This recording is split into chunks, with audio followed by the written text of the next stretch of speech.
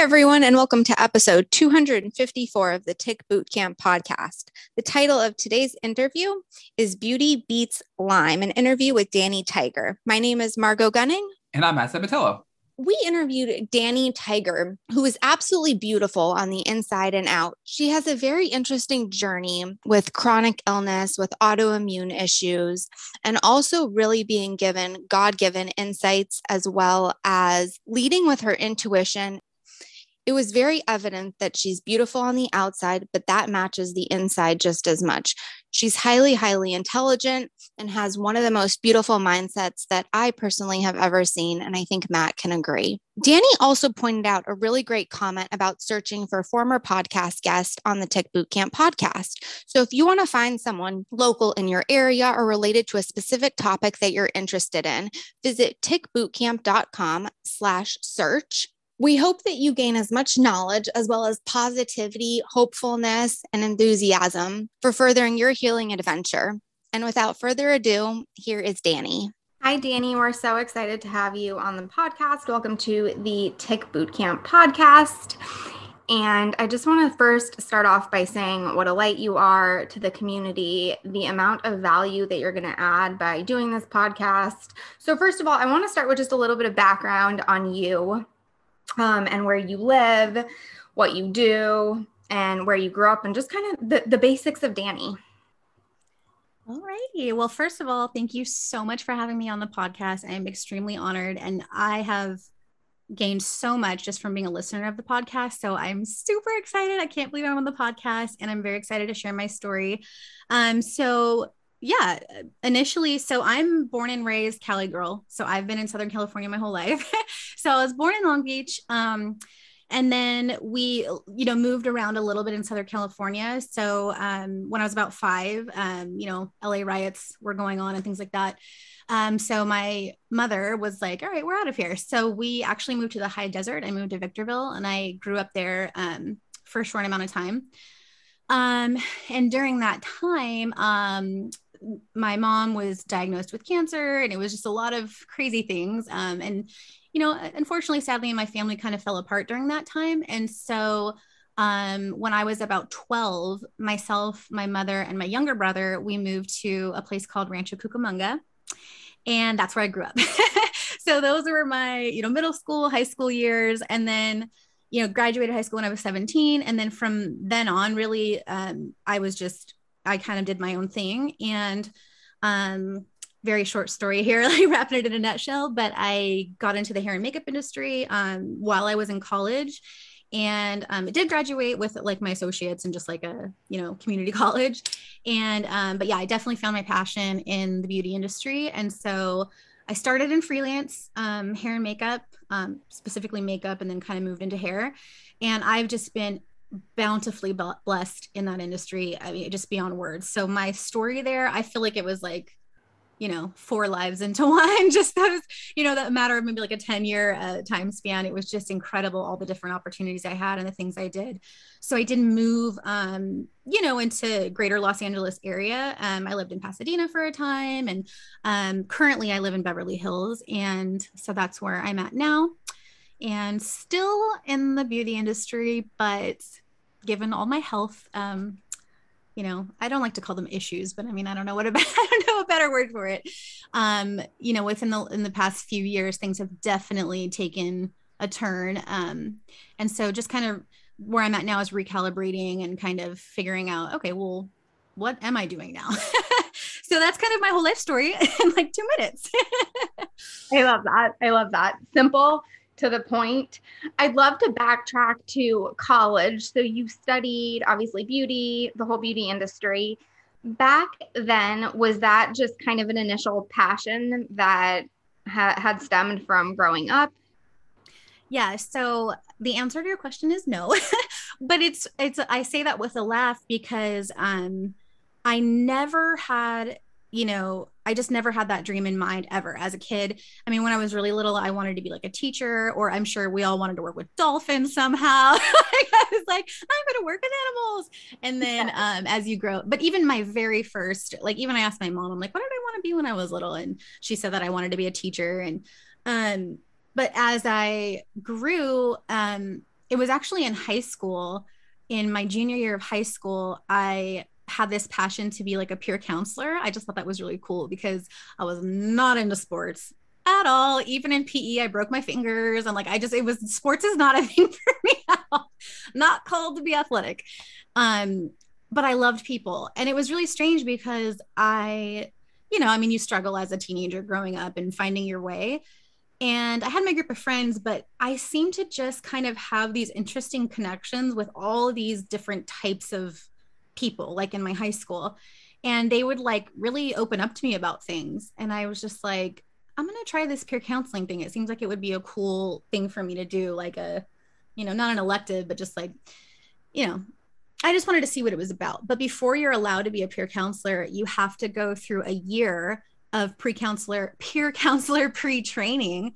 And in that class, to this day, I think that peer counseling training class should be implemented in education throughout the world, but definitely, America, because you have to learn, emotional maturity, and you have to learn about being self-aware and introspective and being able to, communicate about your emotions and what you're going through and processing things and pains. And I mean, it's just incredible. And like I said, I was so blessed. I had an amazing teacher, and I mean, she felt like a second mom at the time. So I think developing that so early on, it really put me towards a path of being really compassionate about people and having an absolute fascination with human behavior. So I did go to college thinking that I wanted to do psychology because I just was fascinated. I mean, even like watching Hoarders on TV or Survivor or just these like weird, interesting shows where I'm like, people are so interesting. Like people are weird. There's so many different types of people and what makes people tick. And, just literally. Yeah, literally. So, but at the time I couldn't find my fit. So when I first started in psychology, it was so clinical. And I coming from that like peer counseling kind of a place, and I'm an extremely empathetic person. It just was not a good fit because I was like, this is so clinical and you have to completely detach. And I had a really difficult time with that. So I just was taking classes and classes and classes, and I switched my major to human communications. And then I just remember one day I was just having a conversation with a friend, and he's like, what are you doing? Because at that time, I was in my very early 20s. Well, no, wait, at that time I was probably more like 18. And I've always been a little bit more mature for my age, just because my friend group has always been older. Started kindergarten when I was 4 and graduated when I was 17. And so I would go out and party all night. And then back then you could get like, an hour of rest and you'd be fantastic. So I would do that. And I remember we would all be partying and I'd be like, okay, guys, like I gotta go. I got school tomorrow. And he was just like, what is your deal? Like you're in school like all the time. And I'm like, I just don't know what I want to do. I know I want to help people, but I can't figure out like what's the avenue to get there. So long story short, but we just had a conversation, and he just a lot of back and forth, and he kind of pulled it out of me. And he was a hairdresser at the time. And he's like, okay, so you like, doing makeup and you like doing on your friends' hair. Like, have you ever considered doing, having that as a career? And at the time I'm like, that's not a real job, And he's like, really? Because that's my job. And so, anyways, he became a mentor, and they actually had a makeup class, like theatrical makeup class at my college. And so going into that class, my instructor really took me under her wing and mentored me. And I was basically like her apprentice. And the second I squirted fake blood on a special effects car scene, I was like, this is awesome. I can't believe this is a real job. This is so cool. I want to do this for the rest of my life. Like, this is awesome. And so, back then those were the MySpace days. I'm aging myself. Yes. So I just kind of dubbed myself a makeup artist. And like I said, God has had his hand in it the whole time. So a lot of amazing opportunities came my way, and it was such an organic fit. But earlier when I said it, I laugh at the thought of me never dreaming to do hair. It's quite ironic because I'm actually a 4th generation hairdresser. So my great grandfather was a barber, and to this day, he still has his pompadour, and like, that's his thing. And, my grandmothers, one went to cosmetology school, one did incredible, updos in like the 60s and stuff with her girlfriends. And she's always styled hair. Even my uncle went to cosmetology school for a time. My mom worked at a makeup counter, and I never had those conversations and I never considered it, but it's just hindsight looking back. I'm like, okay, it's in my blood. So that makes sense. But I'm the only one in my family that's pursued it, and just been blessed to be really successful with that journey. So yeah, and I think it's just that element of making connections with people, and when people come to see me for their hair, just that vulnerability that exists there, and just building on those relationships and having the opportunity to build someone up, physically, but also just with the kind of communications that we have and stuff. So it's all gone hand in hand. So at the end of the day, I'm absolutely living my dream. I just didn't know it was my dream at the time.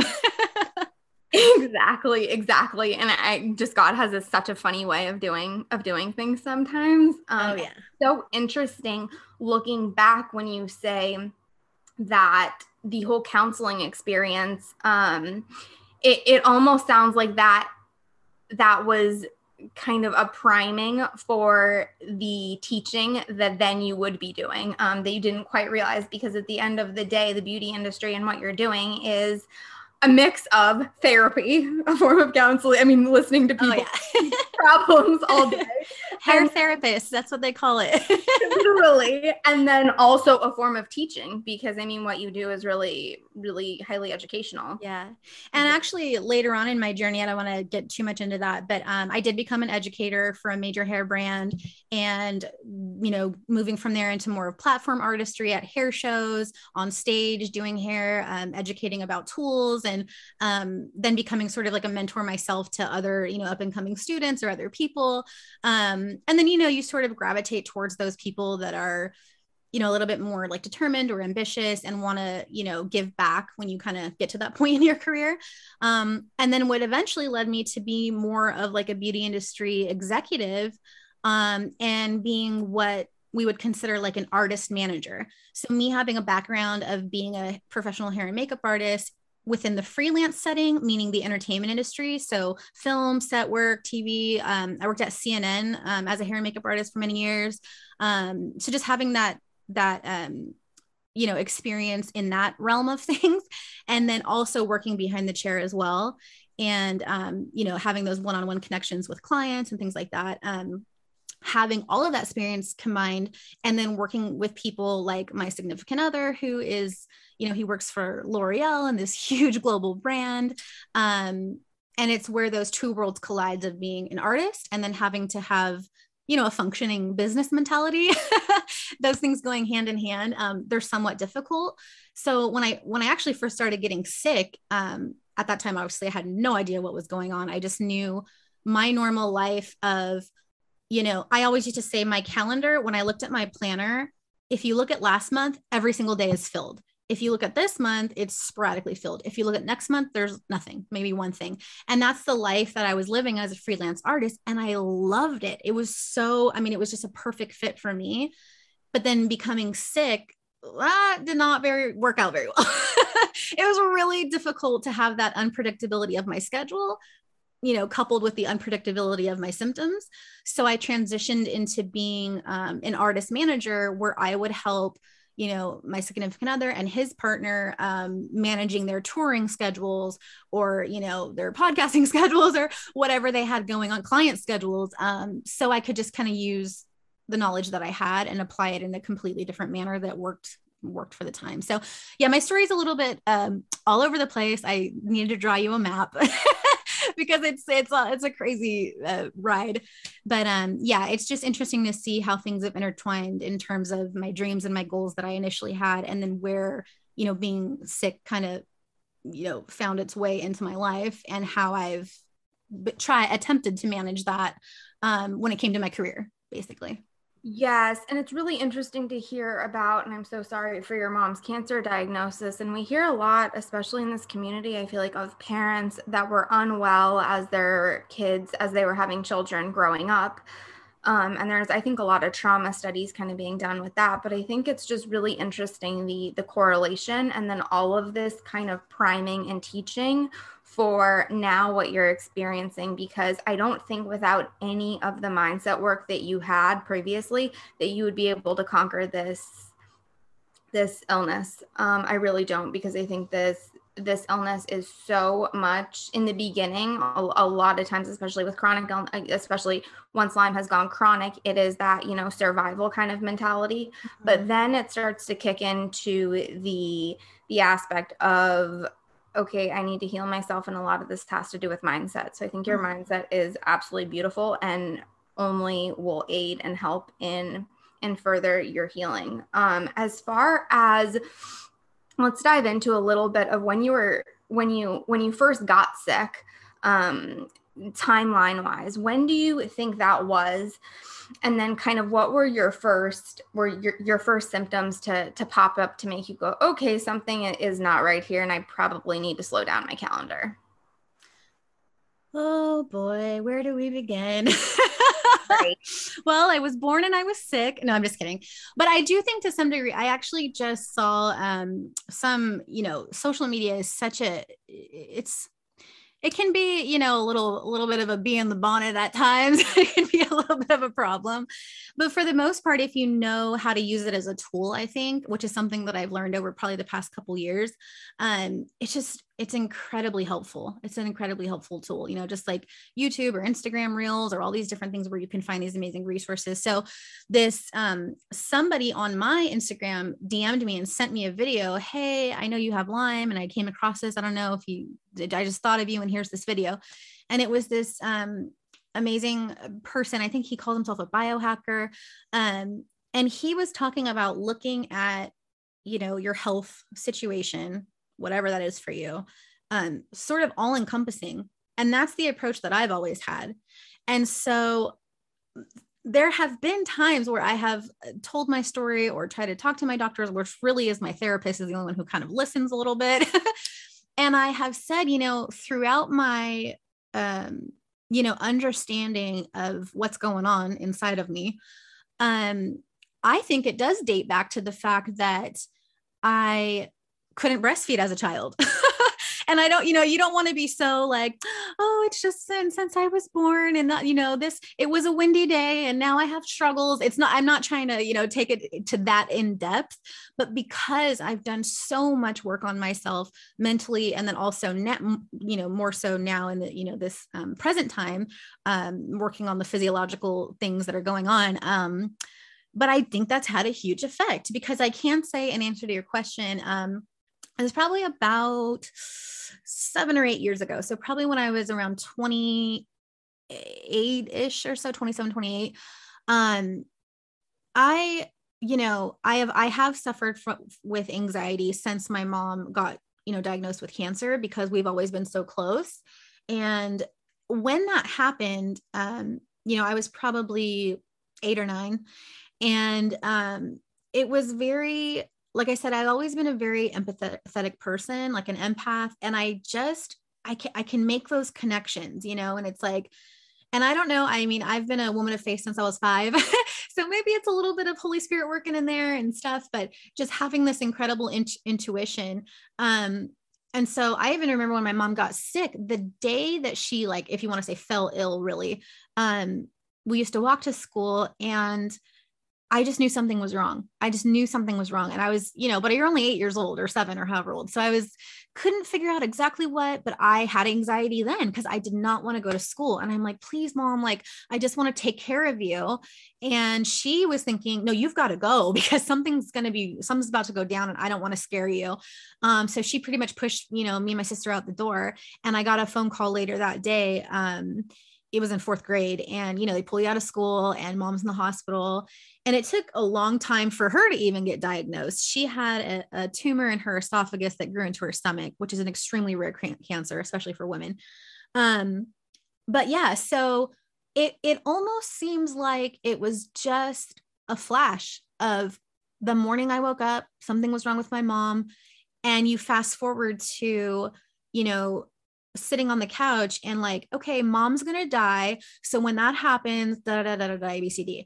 And I was like, what, and being shuffled around different families and not knowing what's going on. And so it was this extremely traumatic experience.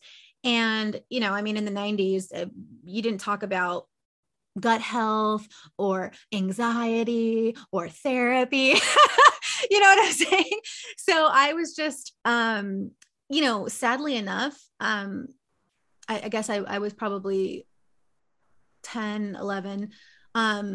I would hide in the bathrooms of my school for hours and hours and hours and hours and hours because the gut dysfunction was already starting. And I had horrific anxiety and I had no idea what it was. And I had no idea how to deal with it. And it was that separation anxiety from my mom.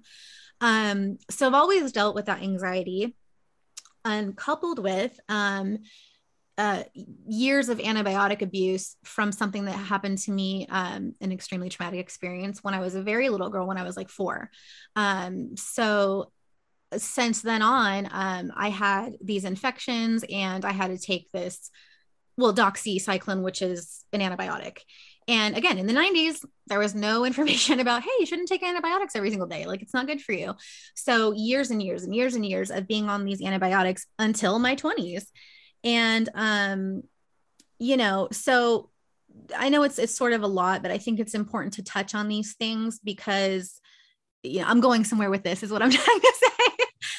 So, another part of me is that I'm an extreme perfectionist, and that has to do with rejection from my dad when I was little or things like that. So going back to that all encompassing, like, how did your journey start? Where did you start in life? Were you here? Were you there? Did you have, come from a broken family? Did you not? All these things matter. So the fact that I was such a perfectionist, constantly trying to achieve acceptance and things like that, perfect straight A student, all these things. But I loved to drink alcohol in high school because it was a great escape. It was like, wow, I can be this perfect person every single day of my life. But then when I drink this alcohol, I can just chill the heck out and relax because I had the separation anxiety. I had that perfectionism, all these things, and so all these things were wearing down on my body as I was maturing, as I was developing, which brings me to the answer to your question. So I would say, yeah, when I was about 27 or 28, I just remember being in my apartment. I lived alone at the time here in LA in Beverly Hills. And I was living this like double life where I would be this, doing hair and makeup for the Emmys and red carpet events. And my life was amazing. And at that time, I was taking such great care of myself. Mentally, spiritually, physically. I would run to the gym every day, work out. I was eating really healthy. I'd spend time in my devotional. I had prayer and meditation and all these things. I was really like putting myself first and trying to do well. And then also my career was going amazingly well. But there would just be these times where I had this crippling anxiety coupled with this horrible gut dysfunction, which at the time, I mean, I didn't know what was going on. I'm like, oh, I'm stressed out or whatever. Anxiety. Everybody talked about anxiety. And I just remember one night I went out with a friend. This is when I was like 27, 28.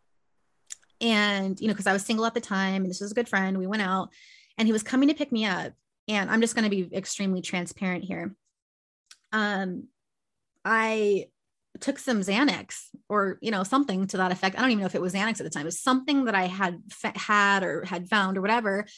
And I like took one and then I'm like, that's not enough. Cause I just had this anxiety and all I was going to do was just go out, have some drinks, have some fun. And just the thought of getting into a car and not having control of the steering wheel I was just out of my mind. I was freaking out. And so I was having a beer and having my pill and it was just so normalized, And I just remember every stop, we went to like a couple different bars or whatever. There's amazing places out here in LA, or there used to be before the pandemic. But these like speakeasy places. And so we just kind of were hanging out, and every place we stopped at, I'm in the bathroom. And I'm like, am I going to be sick? Am I sick to my stomach? I feel like I have to pee. Oh my God, I'm going to be sick. It was this stupid thing. And I'm like, this is really out of control. And then the next morning, I am sick to my stomach in the bathroom. And so I'm like, okay, I'm done. I am so done with this taking pills and drinking to medicate myself because of my stomach pains and having to go to the bathroom all the time. And, it's just this loss of control. And that's when I found out about probiotics. So that was, maybe 7 or 8 years ago that I found out about probiotics. I had no idea. My sister was the first one to introduce me to a healthy lifestyle. We'd had never heard about taking care of yourself by nutrition, like nutritionally, what you're putting into your body. So that was sort of kind of where the ball got rolling, where I was like, okay, I have these I didn't consider them symptoms at the time, but these crazy things going on. And that was the very beginning of like listening to podcasts or doing some research, because that type of information, how to actually take care of yourself, you're not going to get that from anywhere. You're not going to get it from school. You're not going to get it from your doctor unless you have a friend or somebody who's a referral, like, hey, have you heard of this thing? And at the time it was, the Joe Rogan podcast. I know that's controversial, but Dr. Rhonda Patrick, that was the first time listening to a podcast for like 5 hours where I'm like rewinding and listening. And it's just so like my, mind explosion, just like brain blow up, like, oh, this is amazing. But then it went to the extreme of like, I am going to be plant-based. I'll never eat meat again. Greens all the way. And of course I didn't change anything. I didn't change any habits then. I still remained very sick and continue to get more sick. But at the time I at least started making the connection of symptoms, health, how is my body functioning? Where are my emotions at? Like what's going on? So I think that's when the ball started kind of unraveling a little bit, where I started to just think of things differently. Wow. I know. I'm sorry. I feel like I'm talking so much. This was so great. And there are so many little pieces of information that I feel like, especially all Lyme community, but I know women and the empath and the perfectionism is so interwoven. So I'm so glad, A, that you spoke about that. And then B, the Rhonda Patrick, and of course the infamous Joe Rogan controversy lately. But Dr. Rhonda Patrick is one of the most beautiful, educated doctors that is just, I really feel like doing the work, Yes. And yes, this is how it is. Take it or leave it. Yes. I'm a doctor. This is what I find. You do you. And I feel like that personally about the controversial podcaster himself too. But I feel like, you pick the information to listen to absorb, etc. And whatever information, you happen to pick up, I believe is what you need at that time. Absolutely. And I think Dr. Rhonda Patrick is one of the beauties of showing kind of the real deal of A, nutrition, and B, overall all health and how it all feeds together. And I think she talks too a lot about, and I talk a lot about this on my platform as well, as the dogmatic approach of, you were saying the greens, and I'm vegan for a minute, and then you realize, you go get blood work and you're like, wait a second, what's happening? Yes. And then kind of reintegrating and realizing, wait, okay, maybe this isn't so black and white. And I know they're doing a lot of studies right now, which I find really fascinating, on black and white thinking versus nervous system regulation. And I think that so often with this disease, our nervous system is so dysregulated that kind of black and white, dogmatic thinking is so easy to go down of like, let me go vegan. And especially when we're in that I don't like to call it desperation mode, but that's kind of what it is. We're just trying to survive. That we're like, okay, that sounds wonderful. And I think, sorry. I think that's kind of why I feel embarrassed that I'm trying to touch on all these things of childhood and this and that and growing up and teenage and young adult and young 20s and alcohol and breast milk and all these crazy things. But I know a lot, even when you guys discuss Lyme, it's just so personal. Everybody's Lyme journey is so personal. And it's based on, where you're starting in life, where you're coming from and your story. And I think that's probably why you initially asked me like, a little bit of your background. And I think I took it a little too far, but that's sort of the reason, is because whether you're looking solely at, Lyme, or if you're looking at just like your health in general.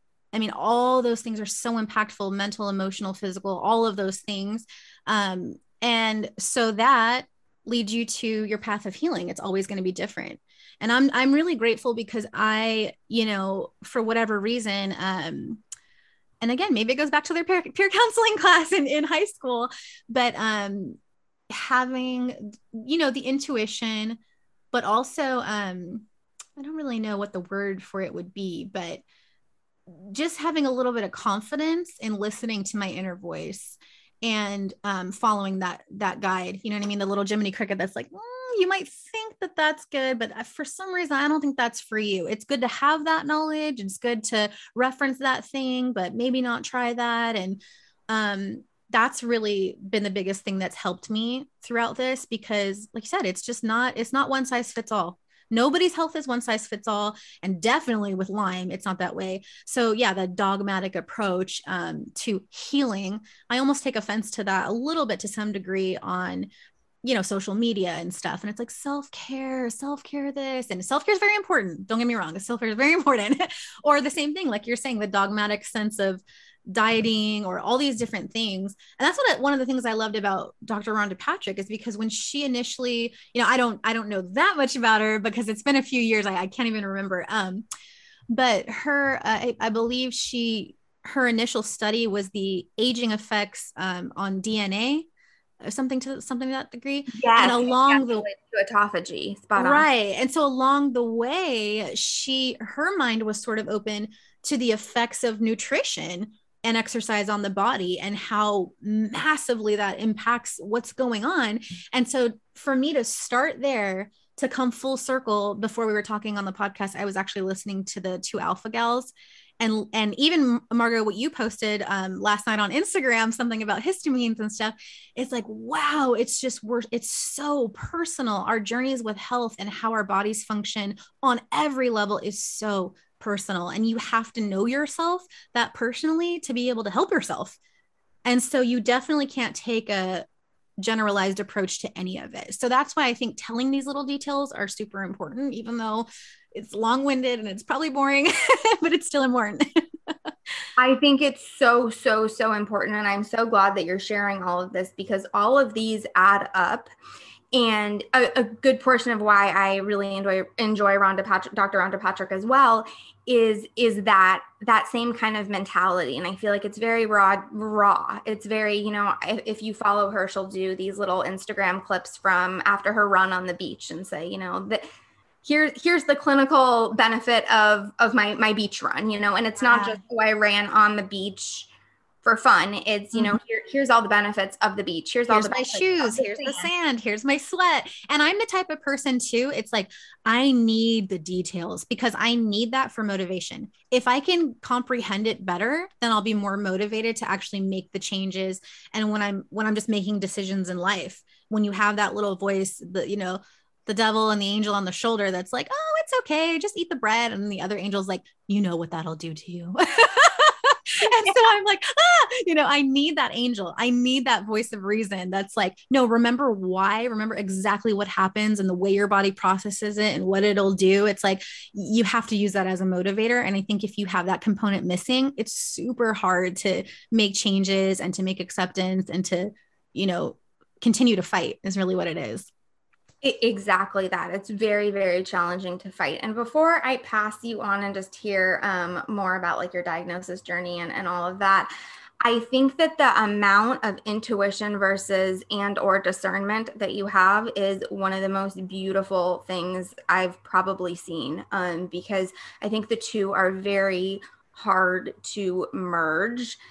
And I see a lot of the, I'm very, very intuitive. I'm very tapped in, but there's a very, very serious lack of discernment. And that's what gets people, I don't like to say the word in trouble, but that's what causes some danger. Mm-hmm. So the fact that you have this beautiful dynamic, and I wouldn't even say polarity, but just like real dynamic of diversity, discernment versus, using your intuition, I think is beautiful and will only magnify how much healthier physically you become. I want to talk a little bit about your significant other, and maybe we can go into that as we go on. And I also really want to talk female to female about the whole the whole you look great beauty industry, because I think that that's all I really need to say for you to understand the dynamic woman to woman, because especially with this disease, it's a very, you look beautiful and you look absolutely stunning. I mean, talk about hair goals. But I know how your insides feel. You know, Yes. I know how your insides feel. And so I think if you can talk maybe a little bit about that before we get into your plan of treating and all of that, I'd love to just hear maybe before you got in the thick of this, how that kind of panned out and how you were probably feeling very physically and mentally not well. But I'm sure everyone in your life at the time was like, well, you look beautiful. You look great. What's wrong? Yeah. Yes. Oh my gosh. Okay. Oh, first of all, thank you. You're so kind. Oh my gosh. I wish I could give you a hug, but Zoom, darn it. Okay. Yes. So I definitely want to talk to you about my significant other. That's a huge thing because he's witnessed all of it. And yes, having an invisible illness within an industry that's all about looks. So yeah, it's really very interesting because like I was just explaining to you guys that when I first even got a, twinkle in my eye of, oh, there might be something wrong with my health, or maybe I should start changing some things that are just my approach and the way I'm looking at things. Like I said, at that time, I had actually just done a 28-day detox, like Fit Girls Guide, Instagram, 28-day detox girls, skinny girls. And I was like, yes, I'm going to do it. I'm going to Vegas. I want to look amazing. And so, I was like, I was looking amazing. I was really being so strict with my nutrition and all these things. And so from the outside, yeah, if you look at me, it's like, oh my gosh, like, yeah, she's got it all together. Look at her job, all these things. But then I'm in my bathroom before my friend picks me up and I'm like taking pills and downing beers and like trying to get through it all. It was so bizarre. Now I do think that, so at that time I was having some physical issues, like, the gut dysfunction stuff and the anxiety. But right at that time, honestly, probably 2 weeks after I had, I'm not even kidding you guys, I was on Facebook and I was like scrolling something on Facebook. You didn't really scroll on Facebook back then, but I was a little bit. And it was like Probiotic America. And it was this cartoon of like the guy walking and his tummy's hurting, you know what I mean? And I'm like, oh, that's me. And so I'm like watching this video. And so I kind of started thinking about it. But then 2 weeks later is when my significant other and our paths crossed during that time, is what I'm trying to say. And so, like I said, God has had his hand in it this entire time. And so I was actually praying about it at the time. And I'm like, this is so funny. And now that I think about it, because I was like sick, but I'm like, hey God, I'm just having this prayer. And I'm like, I feel like things are really good. Like our relationship is good. Me and my Heavenly Father, our relationship is good and stuff. And, my career and all this stuff, everything's like, well, and I've found this independence and I'm really feeling confident, comfortable, strong, being on my own. I kind of feel like I found my way. I feel like I'm in a really good place mentally and all these things. And just putting God as a priority in my life. And I'm like, everything's amazing. So I'm like, I'm just saying, I'm just throwing it out there. Like, if you have someone for me, like a soulmate, somebody that you designed for me, just send them my way. I'm just saying, if you want to send them my way. So I like had this conversation and I literally was jogging and my now significant other lived a mile on my street. He just up the street. So it was like my apartment, his salon, and then further down the street was his apartment. And so I was literally jogging and okay. So like I said, I live in LA. So when I say jogging, there's like street lights and cars and cracked sidewalk. And like, it's not like I'm like running through a forest. Like it's not appropriate, like jogging territory. And I absolutely fell in love with running. My sister, she was living on the East Coast and she took me out running on a lake during the wintertime. And I just was like, oh my God, running is the best thing that exists. I had no idea at the time. So I know Matt is a big runner too. And one thing that I really miss running. So at the time I could still run. And I got hit by a car right outside of his salon. Oh no. It's hilarious. Yeah, And when I say hit by a car, it's just normal hit by a car for LA. Wait, did you just say it was? You said it was hilarious that you were hit by a car, Danny. Just want to repeat what you just said. I know. Is that terrible of me to be like classic LA? Exactly. Okay, she gets me. She gets it. So when I say hit by a car, I mean, that's a terrible thing. If anyone's ever experienced that, I mean, my gosh, I can't imagine. I'm talking about LA hit by a car. So what I mean by that, yeah, explain. I'm a New Yorker. I don't understand. I only have one ear pod in. I'm running, so that means I have one eye open, one eye on my running. It's all good. And I'm, you have to be a defensive runner in LA. So I'm running down the street, the sidewalk, and I see, okay, I'm going to come to cross the street, but the light turns red and the little walk guide pops up. So I'm like, it's all good. I don't have to stop because you have to stop every block. So I'm like, I don't have to stop. I can keep running. I'm running, looking both ways, all good. But this car just comes flying out of nowhere, doesn't even consider like stopping and just, makes a right turn. And so it wasn't a car accident. I mean, he didn't run me over, but enough for us to have somewhat of a collision. And it was not pretty. It was not pretty. And it was right outside of his salon. And again, in LA, car scene accident incident, I was more embarrassed for myself. Like, oh my gosh, how many people saw that right now? Because I went tumbling down the street. And so this lady, it wasn't that bad, but you went tumbling down the street, right? That's what you're trying to tell us. Well, yeah, I should say I went tumbling down. It wasn't necessarily down that street, but I did fall down. And so I remember this lady, it was like a nanny pushing a stroller. And she just looked at me like, are you okay? Because you look okay. And like, what are you doing? And I was just like, I'm fine. And so I just try to keep running so that I wouldn't be embarrassing. And I'm just kind of looking around because I'm like in a daze, and I look over and I see his salon and I'm like, oh my God, we're neighbors. And it just completely took my mind off of like the car accident scene. And I think I had like a scuffed knee or whatever. So I'm like, and normally if I'm working out, period, it's not a pretty sight. And especially when I'm sweating and no makeup and skid knee, I wouldn't be like, let me go talk to some friends. Like, it's just not. But Danny, before you go on here though, you were hit by a car, you tumbled down the road, and now you're moving on. So you saying that this car just went on its merry way and you just kept on with your exercise? Like, did nothing happen? There was no incident report. There was no, are you okay? Welcome to LA, Matt. Welcome to LA. Matt, you need to come out to LA for a day or two. Yeah. Incident report? No, absolutely not. He didn't even stop, didn't turn around. It was nothing. It was absolutely nothing. And the thing is, that's the thing too. I may be making this a little bit more extreme the way I'm explaining it. I'm sorry, but it was a bummer, but I was fine and embarrassed, but fine. And so when I saw Phil, his name's Philip, I saw his salon. And again, I think that was kind of a God thing, because I just was like, let me go in there and say hi.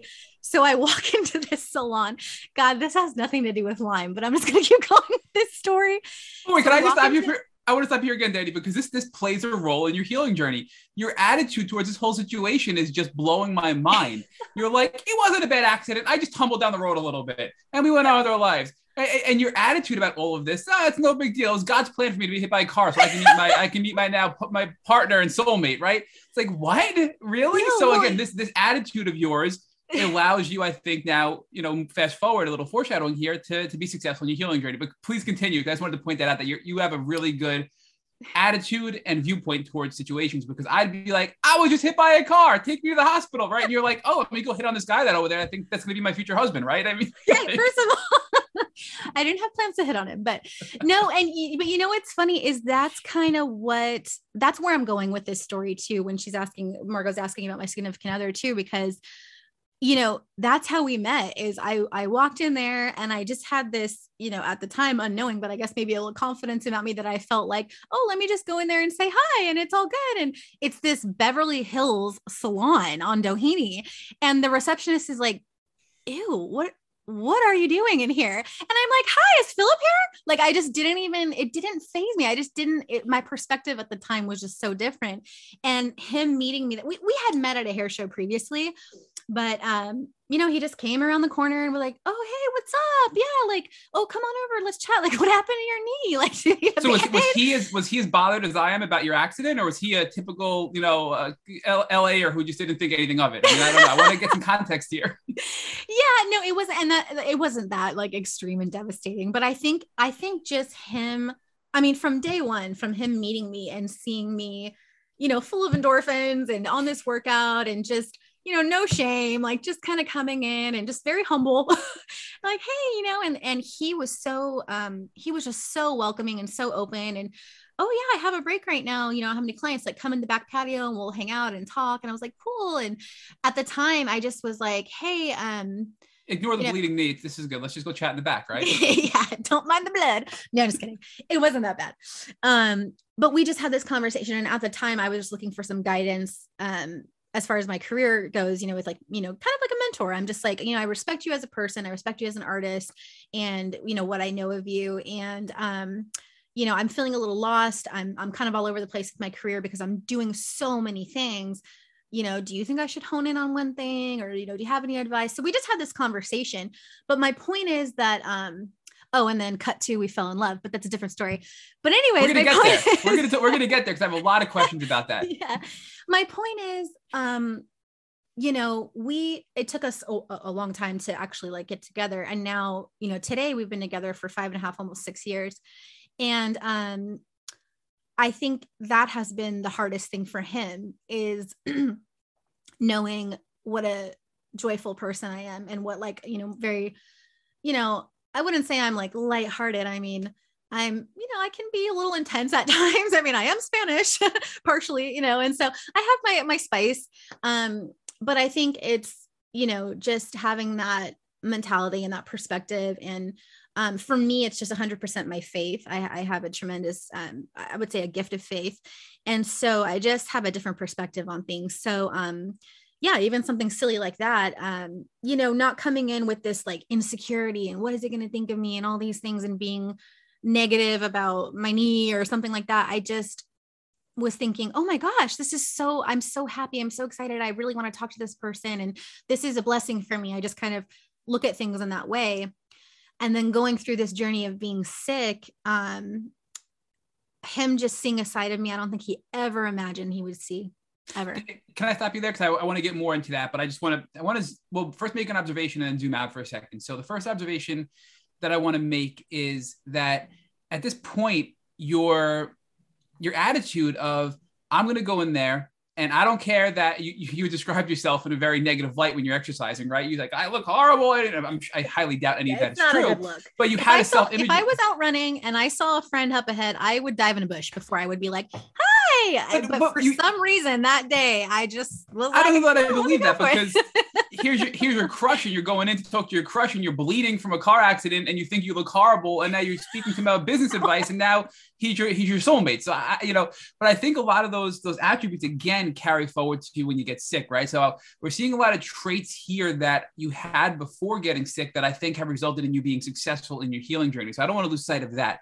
But just to zoom out for a second here, big picture, right? How old are you? And his name is Philip, correct? You're yes. Okay. Mm-hmm. So how old were you when you first met Philip after being nearly run over by this vehicle? Okay, that's I'm being dramatic, of course. Yeah. I know. Well, first of all, he was not my crush. I mean, he is so gorgeous. That does not even describe him. He is a piece of art. He is a beautiful creature.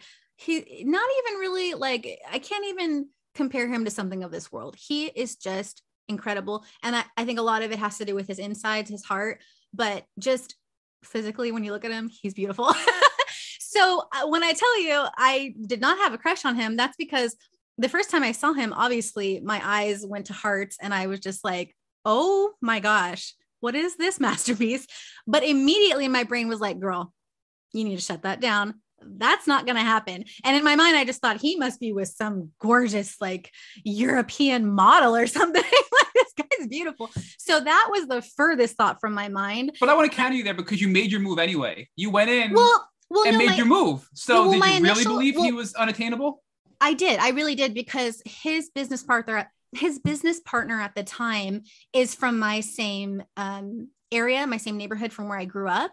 So when I was in navigating my way in the hair industry, I had reached out to that person at first. His name's Chief Bear. And he was sort of mentoring me and we were talking, but he lives all the way in what's called Redlands, which is, I mean, an hour and a half, 2 hours from LA. And he's like, my business partner is like your neighbor. He lives down the street from you. Like if you need stuff, you should just talk to him. And I was like, no, I don't. He just didn't seem approachable to me at the time. At the time he was very reserved and just kind of, he looked like he was from Sons of Anarchy, like a little bit mean, a little bit scary. Our personalities were so opposite. I just figured, I don't think that's going to be a good mix. But when I ran across his salon, I just thought, oh, this must be a God thing. Like, this has to be meant to be, that I can reach out to this person about hair stuff. And like I said, when I saw him, I was like, ooh, but I shut that down right away. Cause I'm like, it would never happen. That's not what I'm here for. And so we really built a basis of a genuine friendship. And I think the fact that I was not trying to impress him and any thought of being with him was completely out of my head, I was really just raw and honest, and I wasn't trying to impress him at all. So we would talk about things that if you were trying to get someone like you probably wouldn't talk about those things because. But those are the deepest relationships, right? Those are the truest, deepest relationships that you now formed with your partner, right? And that's what it turned into because of that foundation. We were kind of like, wait, does he like me? Does she like me? We did a back and forth, like, no, like, do we like each other? And so it developed into something, I think, obviously there's an attraction between us, but because that friendship that bond was so strong in the beginning, laying out that foundation has been such a blessing. And that's why I say it was very divine from God, because I don't think I could have done that on my own if I tried, but the way that it developed, that's why we're together now. And I think that's been what has held us together, even going through a chronic illness. It's because we have such a strong bond in the beginning that wasn't affected by romance and all these other things. Let's get there in a little bit about how your relationship sustained your illness, right? So I think I'm just seeing all these, interviewing over 250 people, we have all these patterns and traits that people have which lead to success in a Lyme journey. So your faith allowed you to have courage to go speak to your now soulmate, right? And your faith, I'm sure, drove a lot of your healing journey as well. So I feel like your faith played a really important role in your healing journey. We're going to get to that. But just again, so I want to zoom out and get a time context here. So how old were you when you first met Philip, when you were hit by that car? So that was the interesting thing. Like I was talking to Margot about when I had come across that probiotic video, and I was in a space where I was doing a 28-day detox, which is really just a clean way of eating and working out, and healthy in multiple areas of my life, but still had some weird things going on. And then I met Philip 2 weeks later. So at that point I was 27 or 28. 27, 28. But I also want to, just again, zooming out and look at the timeline here. You and Margot were talking about some things, and I couldn't help but wonder, and obviously this is something that you probably have thought about, but we could probably never definitively approve.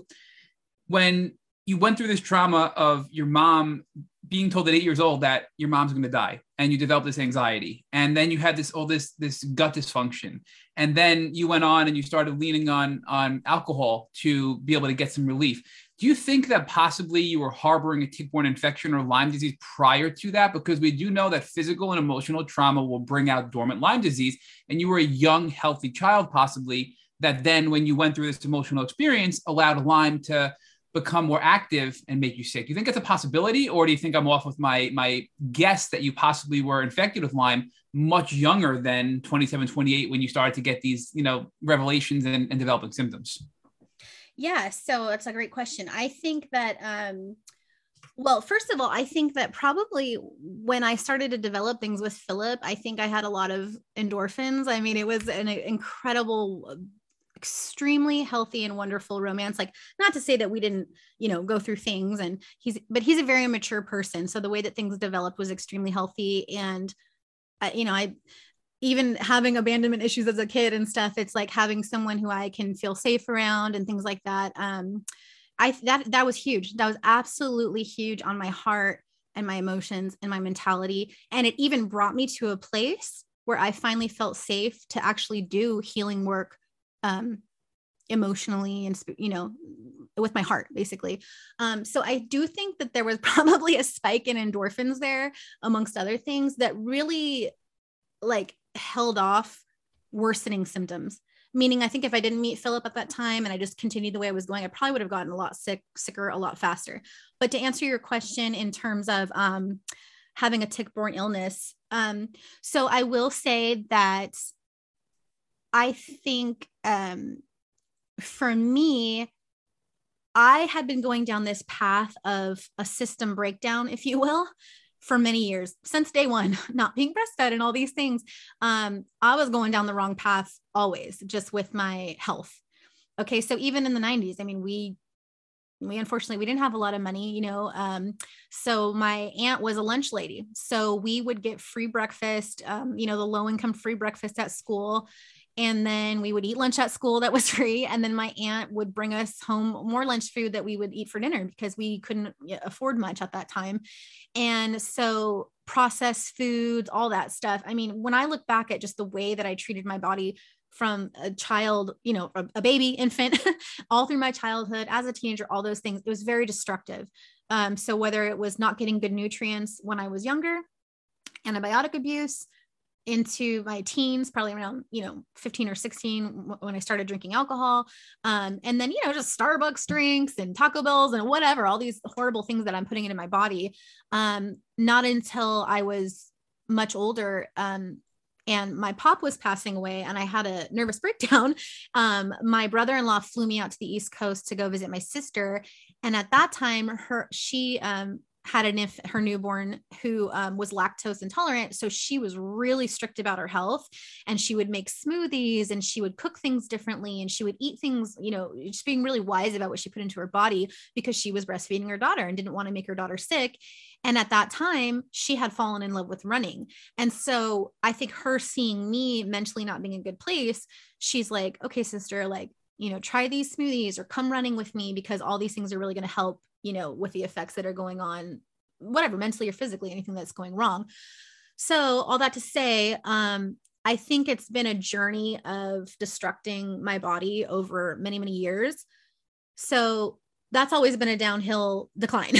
Now, I do know that when I was young, probably maybe before the time that my mom was actually diagnosed with cancer, I was very, very close with my Grammy and Pop, my grandmother and my grandfather on my maternal side. And they had ticks in their backyard. So they had ticks on their dogs. And that's the only thing that I can recall and I thought, looking back, I always thought I had a tick in my ear, but then I'm like, I guess that doesn't make sense, because I remember seeing a tick in someone's ear. And I think it might've been my younger brother.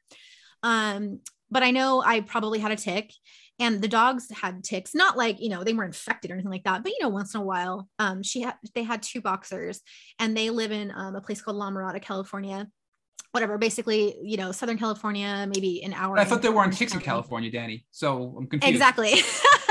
Which is funny, because I'm born and raised Cali girl. And other than the time I spent with my sister, which was in the winter time, Baltimore, Maryland, we were bundled up to where we couldn't even breathe. So I may have gotten a tick, but I highly, highly doubt it, because I had so many layers on. I can't even imagine, but I guess technically it's possible. But I do remember ticks being around when I was younger at my Grammy and Pop's house. And I also remember one other time later in my life, in my very early 20s, going camping with a friend in like Big Bear area, Big Bear Lake area. And I got a horrific spider bite on my butt, which was super awesome. Because I just remember, like, I had a nice butt and now I have this horrible scar. So I don't even remember the details of that story. But all that to say, I think that despite such a, unhealthy lifestyle from birth, God's blessed me with immense strength, mentally, emotionally, physically. So I think that I never got any kind of initial reaction, and I never had any symptoms from, tick-borne illness until, I would say, probably later, when other stress factors came in to where my body just got to the point where it was so broken down. And I will tell you shortly, briefly that thyroid disease runs in my family. And when the late stage chronic Lyme flared up in my life was when I was diagnosed with a thyroid. So at that point, my body was just so overrun with stress, anxiety, a lifetime of, unhealthy, just lifestyle in general, all these things. And when the thyroid hit, that was it. It shut me down. It triggered the late stage chronic Lyme. And I was just debilitated at that point. So looking back, yes, there were ticks around. Don't think it had an effect that much because I was already living an unhealthy lifestyle. But it didn't have an effect that much then. Right. But it possibly was the buildup effect long term. And I know Margot is eager to jump in, so I'm gonna let Margot jump in here. But I do think that that's a part of your story, Danny, because you were around ticks, you were bit by ticks, you had an extremely unhealthy lifestyle that you're looking back realizing contributed to your overall body decline. Yes. You have autoimmune predisposition in your family. You have a ton of emotional trauma with your mom and all kinds of stuff going on. You have all kinds of medical trauma. You said you had a traumatic experience when you were 4. All these things collectively, I think, resulted in your crash in your late 20s and around 30, right? So yes. I know Margot wants to talk more about ticks in California, and I'm dying to know because I keep reading all the time that ticks are not in California. So I just want to get some clarity on that, Margot. It's so weird, right? I mean, all of these people just must be undiagnosed, misdiagnosed. Something's wrong, right? Yes. I wanted to just jump in because I think that it's so interesting that you were born and raised here. I feel like you are one of the few, aside from myself. I moved away for a little bit, but it was the same thing. I have a really similar experience. And the amount of medical physicians, the amount of naturopathic physicians, the amount of even acupuncturist, chiropractic that's like, well, that's an impossible thing to have out here, hun, and it's very, it's always like kind of, the mushy gushy, I call it like the little Oreo sandwich where I'm like, well, we hear that you're sick, but we also know that there are no ticks in California, so you're good. Oh, no. And I think that it's really, really common, especially out here because of, I wouldn't call it stigma, I guess, that there's only ticks back east. But the understanding, so to say, that there are ticks out here. But I wonder too, were you bitten, just out of curiosity, and I think that this will help listeners, were you bitten by mosquitoes a lot out here? Because I know for me growing up, I was just kind of eaten alive by mosquitoes out here in Southern California. We don't live too far from one another. And I'm just curious, kind of your experience with mosquitoes, and then a little bit of your experience with just kind of, if you've been told, well, ticks don't exist in California. What are you talking about when you finally came across this Lyme diagnosis? Because the whole ticks in California obviously is a podcast alone, but I just want to dabble in that, especially because you're born and raised here. Yeah, that was kind of an important thing to me when you guys asked me to be on the podcast, because it's very unrelatable for me. Obviously Lyme, you have massive disassociation as a symptom. You have it as just a part of the Lyme community. You feel so alone, which is so silly because we're on this podcast about Lyme, but we've all been there in those places where we felt that way. And then even within that, like say even on this podcast, and I unfortunately haven't been able to listen to all of the episodes, but it's just extremely rare. It just seems like once someone starts telling their story, like, oh, I'm from this place on the East Coast or this place on the East Coast, or even, Middle America, I'm like, where are the Cali people? We're here. I know we're here. And yeah, I've heard San Diego, but just, in LA. I am born and raised like in LA, basically, like, you know what I mean? Long Beach in this area. I mean, I have not gone far living. And so it's just like, yes, it's here. And I think for me, because I was so close with my Grammy and Pop, and I spent so much time with them, and my Pop and I were extremely close too. He's passed now, but I just remember like burning a tick or whatever with the match and the dog and just being young. And I'm like, oh my gosh, like it's crazy. And so to me, I'm like, yeah, there's ticks in California because the dogs had them. Like, how is that not a thing? I was like, okay, maybe they're not prevalent. We don't have, I don't know. I guess when you think of West Coast, you don't think of the type of territory where ticks would, flourish. But then you watch a commercial about California and they're like, you could be at the beach in the morning and then in the mountains at night. And it's like, obviously we have all different types of terrain here. So it's like, there's no, really exclusion to it. And for me, even doing more and more research, I mean, depending on what rabbit hole you go down, but it's like, idealistically, I guess, Borrelia could be anywhere. It could be, a rat that ate a tick or whatever. It's like, it could be anywhere. It could get transmitted in any different ways. And, like I said, that's a whole rabbit hole to go down. But if you're speaking specifically about seeing a tick with your eyes in California, like, yes, they exist and they're here. It's crazy to think that could not be a possibility. I mean, it's a small world as it is. So what makes you think that there wouldn't be ticks here? Exactly. Yeah. All the California Lyme tick people, raise your hands. It's like, I want to see where are my neighbors.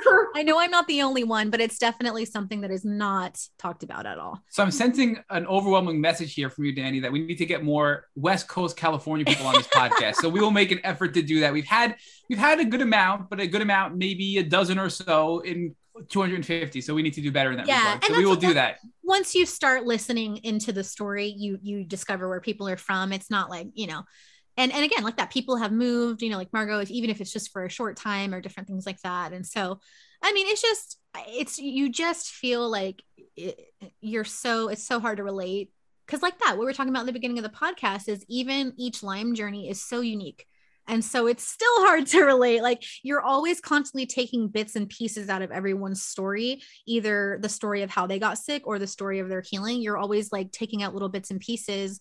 That's what this journey is. And so when you're always starting out and you never can relate to someone I'm 34 years old, I'm heavily tattooed, I'm like a quote unquote alternative person, in the beauty industry in LA, like, it's just, sometimes you don't think of that necessarily. And so it's just nice to be able to like see someone that you can relate to in that regard a little bit. So I really, really appreciate that, you guys are having me on here. And I really appreciate you talking about the beach, especially, and ironically, Long Beach. I lived there for a couple years, but I really, really resonate with you talking about the beach, because I think lately now, I'm seeing on more mass media kind of things of be careful of ticks at the beach. Right. Well, mm-hmm. This would have been helpful a very long time ago. That's really nice that you're airing this now. But wakey, eggs and bacon. Like better late than never. Exactly. Yeah. So yeah, very, very interesting. So let's fast forward a little bit. So you're 27, 28. I think you're right that the adrenaline and the rush of good chemicals, you're starting to, develop romantic feelings, and this is really helping you sustain. No, but this is reality. And I don't mean to be too academic about it. Right. But hormones play an important role in health. So I think you were really extending your health beyond what would have been normal if you weren't going through this experience. Right. And you explained that very well earlier. So your symptoms do continue to develop a little bit. And we know when you're 30, you start to get even worse. And by the time you're 31, you get diagnosed with a thyroid condition. And that's when you realize, well, I have autoimmune problems in my family. I have a thyroid condition. Maybe this is why I've been sick. But in that area, talk to us a little about your symptoms you developed when you were 30, leading up to your diagnosis at 31 with a thyroid condition. Yeah. And that's why I pointed out the things about Philip because I do think it's relevant. I think it's important because I did have such a massive hormonal imbalance, and just my whole endocrine system, my adrenals and things like that. My cortisol was through the roof at one point. And so I think that because I was running so much, and I'm sort of an aggressive exerciser. Unfortunately, I have never been into like yoga and things like that. I'd rather like go to like a, kickboxing class or something. I'd rather like run really aggressively. I run for I try to run hardcore versus like length. And so it's just, which is hilarious because now I can barely like jump on my little trampoline. But like 7 minutes and I'm like worn out. I'm working my way up though. But yeah, so it's just really, I think that had a huge effect because as my hormones were really sort of kind of going all over the place and just, other adrenals and things like that, it had to have had an effect just having those endorphins and things like that, keeping them in check a little bit. But yeah, it was basically a perfect storm. So I would say, like a year after, Philip and I were together, not to make this all about Philip, but everything just kind of collided. So it's easy to reference time-wise because you do get lost in the time of it because it feels like you've been battling forever. So I really have to really look at the timeline. Like how many years? So we're going to say that? 1 year post Philip, 1 year pre Philip, and that's how we're going to gauge his podcast. Okay, yeah. Right? I like that. That's our time parameter that, here. I'm sure. Yes. So, yeah, things were amazing. And at that time, I was an educator for a big beauty brand, a big tool brand. So I was traveling to all the hair shows. So there is this whole underground hair world that I'm sure you guys know nothing about, and it is so magical. And so basically they have, in Florida, in Chicago, here in LA, all these different places, even in Mexico, they have these massive, massive hair shows where just tons of distributors and brands and artists, they just get together. It's almost like a family reunion. And you just have this huge, 3 or 4 day events. So I was a huge part of that. As an educator for that. I would do platform artistry. So that would mean I would leave LA on a plane and, go somewhere that night. We would be, backstage planning stuff and prepping models, and then, drinking, of course, that's part of it.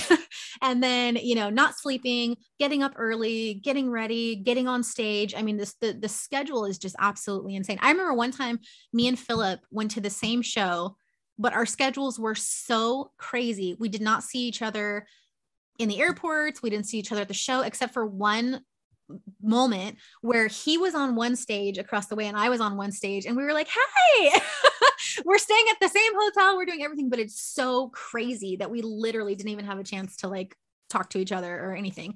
And then another show where him and I were both, I don't want to call it performing, but we were working, and we actually did stay in the same hotel. This was years later.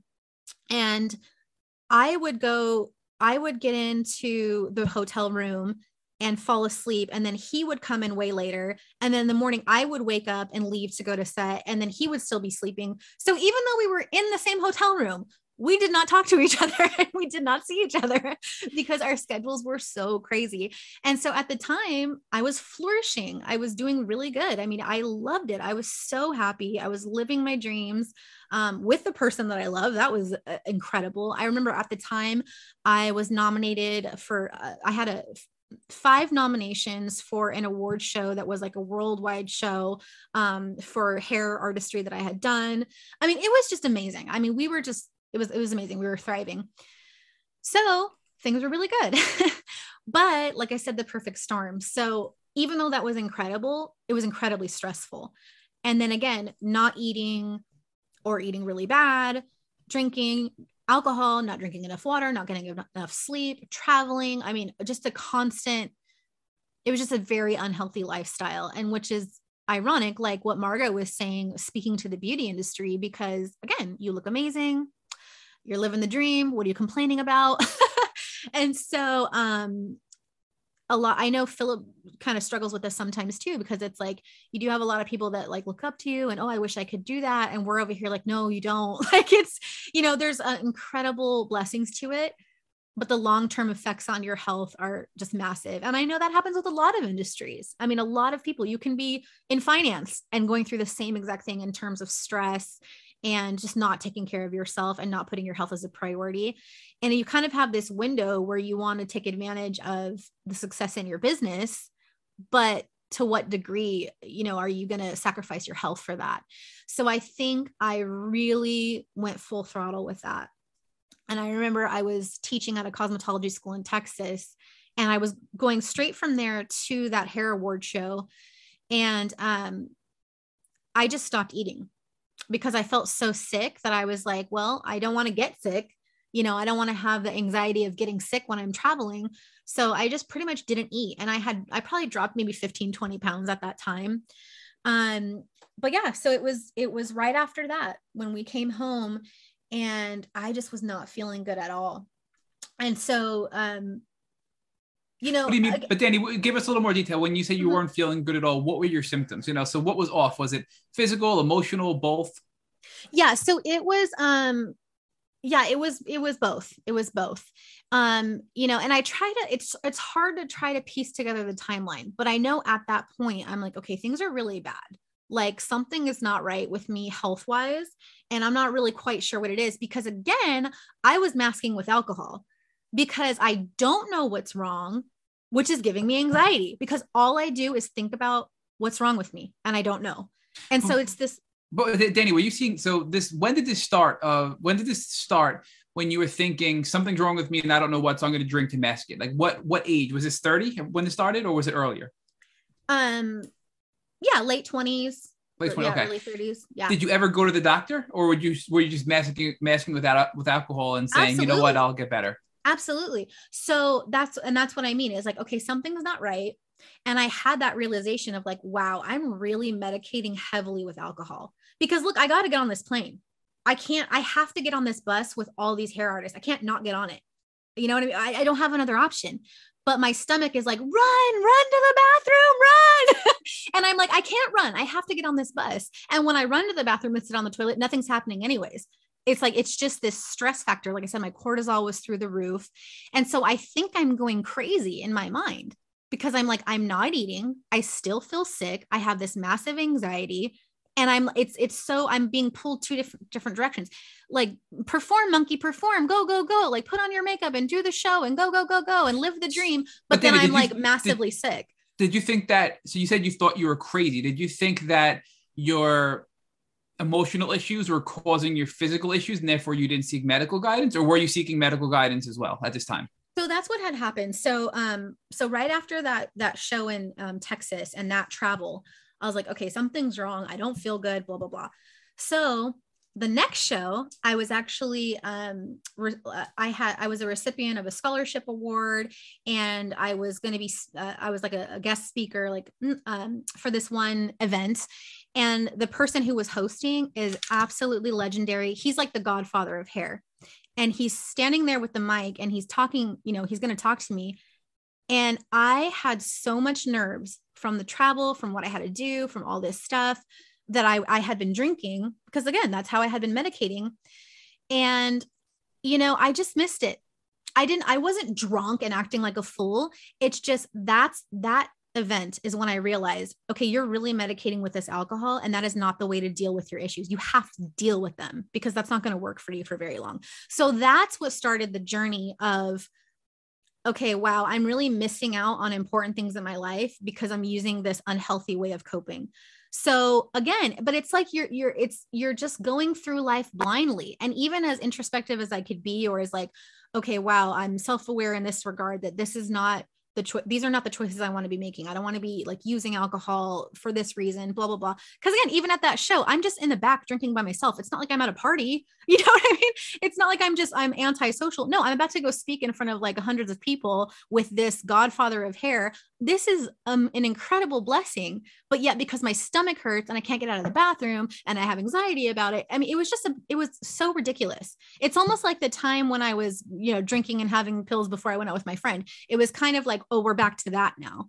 And that's what I mean. When I met Philip, it kind of subdued that and whatever. But now I was back to this place where like, okay, I'm sick again. I have to deal with this. I can't not deal with this. So my point, Matt, is when I came home from that, I was on a mission to figure out what's wrong and to get help. So every avenue possible, I started exploring. So of course, I went to my primary care doctor in Beverly Hills. And here, Margot, you're going to love this because she's like, oh, you're so beautiful. You're good. You're healthy. Look at you. You're a beautiful girl. Oh, what a beautiful girl. And I'm spilling my guts out. And I'm like, something's wrong. Like something's really wrong. And I'm trying to tell her, oh, that's okay. Oh, you're fine. I mean, that was just completely useless. Then I even started going to AA. Because I'm like, maybe I do have maybe I have a problem. Maybe I have a serious problem. You know what? I think it does run in my family. Maybe I have that problem with it. So I started going to AA. I mean, I looked down every avenue possible.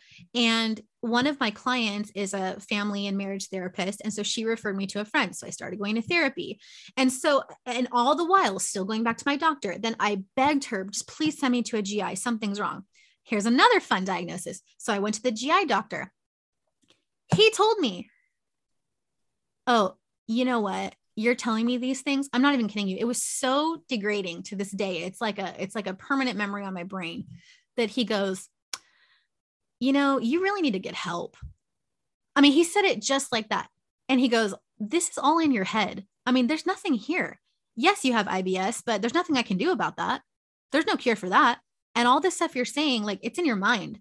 So you really need to get help for yourself. Like you need to see somebody. Like he said it so condescending that I just was like, no, it's not. Like in my mind, listen, and here's the thing. But did you doubt yourself at that point? So did he have an impact on you to truly doubt yourself even more than you were prior to that? You know, what's funny, going back to my intuition, in one sense, you know, I thought, okay, I guess an element to that can be true, but I've always held so tight to this thing that's like, I knew that I knew that I knew there is something physically wrong with me. Listen, we're all a little mental. Okay. We all need, I'm 100% for therapy. We Agreed. all need therapy. Okay. But, and so of course I needed therapy. I mean, everybody does, but there was something inside of me. I knew that something was going on. And I'm like, something is wrong. Something is wrong. Like physiologically, something is wrong. It's almost like there was just these red flares shooting up in my body, going to my brain, like begging for help. So I remember after going to that GI, and then I'm going to my therapist and coming home and crying my eyes out to Philip. I even did EDMR therapy. And so just diving so deep. And I believe, Margot, you spoke about this on your podcast, that it's like, because you went down sort of the same path where you were kind of like looking for things and you kind of knew what to look for, but you weren't coming across the right people. And that's kind of how I felt, in the sense of, I am so aggressively, I will not stop this search to be better. I will not stop digging to find out what's wrong. I have to fight for myself. I have to figure out what's wrong. Like, I don't know where this drive in me came from, that I was so determined to find out what's wrong. And I just remember talking to Philip, and I said, I just had my head in my hands, and I'm going, I am begging. I am begging. I am screaming. I am begging. I am going to everyone I know, GI doctor, my primary care doctor, my therapist, AA, friends, church, everywhere. And I'm just saying, like, something is wrong. I need help. I need help. I need help. I need help. It's something is wrong in me, and I can't find it by myself. I need help. And nobody would listen. Nobody, because even my therapist, you really need to be on SSRI. And then I went to a psychiatrist. But see, it's that thing inside of me that was like, no. But I'll tell you this, Matt, I did that for a year. 1 year, I stood my ground and I said, no, it's not in my head. It is not in my head. I'm going to find this. And I refused to take an SSRI, because I was like, it's not in my head, and I need a clear mind, because I have a clear mind and I still can't figure out what's wrong. And so that year of me being so determined to find, I mean, I went hard. When I tell you guys I went hard, I went so hard. I read the gratitude book every day. I'd wake up in the morning and I'd have my gratitude, and I meditated and I'd pray and I'd go to church. I mean, I was psycho. I remember when I was so sick. Anyways, the point is, while that happened, my health declined rapidly. I got worse and worse and worse and worse, to the point where we had to take a trip to Montana.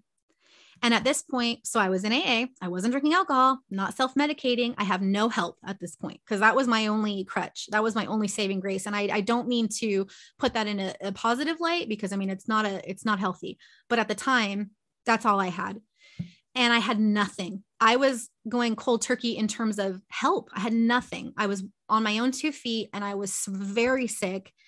And I was doing everything I could, and I was punishing myself, because I'm like, you can't figure this out. You can't make yourself better. And so I went to Montana, and I was oh my gosh, I was so sick. I was so sick. I remember having to get into the Uber to go to the airport with Philip, thank God. And I was a wreck. I had tremors. I was pouring sweat. I was pale as a ghost. I made the Uber pull over probably like 3 times, and like in a laundromat gas station. I don't even know where, because I thought I had to go to the bathroom. I was sick to my stomach. I mean, I thought I was like going to make a mess in his car. It was so bad. And I was hysterically crying. I was gripping Philip's hand so tight, and I was just struggling. I didn't even know what was wrong at the time.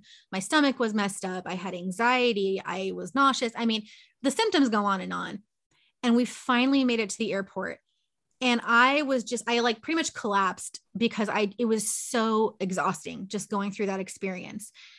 And it was horrible. It was horrible, the whole flight there. And then I don't want to call it perform, but again, it's an invisible illness. Everyone's like, oh my God, you look amazing. Oh, why aren't you drinking? Like, what's wrong? And the whole time I'm so focused on keeping up with my performance of making it seem like I'm okay, making it look like I'm okay. And because it's beyond just having to be okay and look okay. This is work. I have to be on camera. We were filming this thing it was like for a booking app for hairdressers, and we're doing multiple filmings, an interview here and commercial there. And then we're in this super important business meeting, and I'm trying to collect my thoughts on how can I elevate this company so that it can be more relatable to artists. So these are like deep business thoughts that I'm trying to collect in my mind, all the while I'm so sick.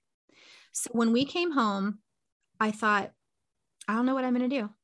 I cannot live like this. And so that's when you speak to that desperation, Matt. It's like, I've been there because I gripped onto my faith. I remember when we were in Montana, I was watching YouTube sermons like Stephen Furtick, like anything, like over and over and over and over and over on my phone, just to try to get myself to a mental strength, like a space of mental strength where I could get through the next hour of whatever I had to do. And then I came home, and I was supposed to assist my boys, which is Philip and his partner at the time, at the studio. We were going to film some hair stuff. And I got in the car to go to work, to go to the job, and I couldn't do it. I told Philip to pull over the car, and I walked home because he had to go to work. We can't just not go. Life doesn't stop. Even though our bodies are breaking down to the point where we cannot function, we are debilitated and we cannot function. Life goes on.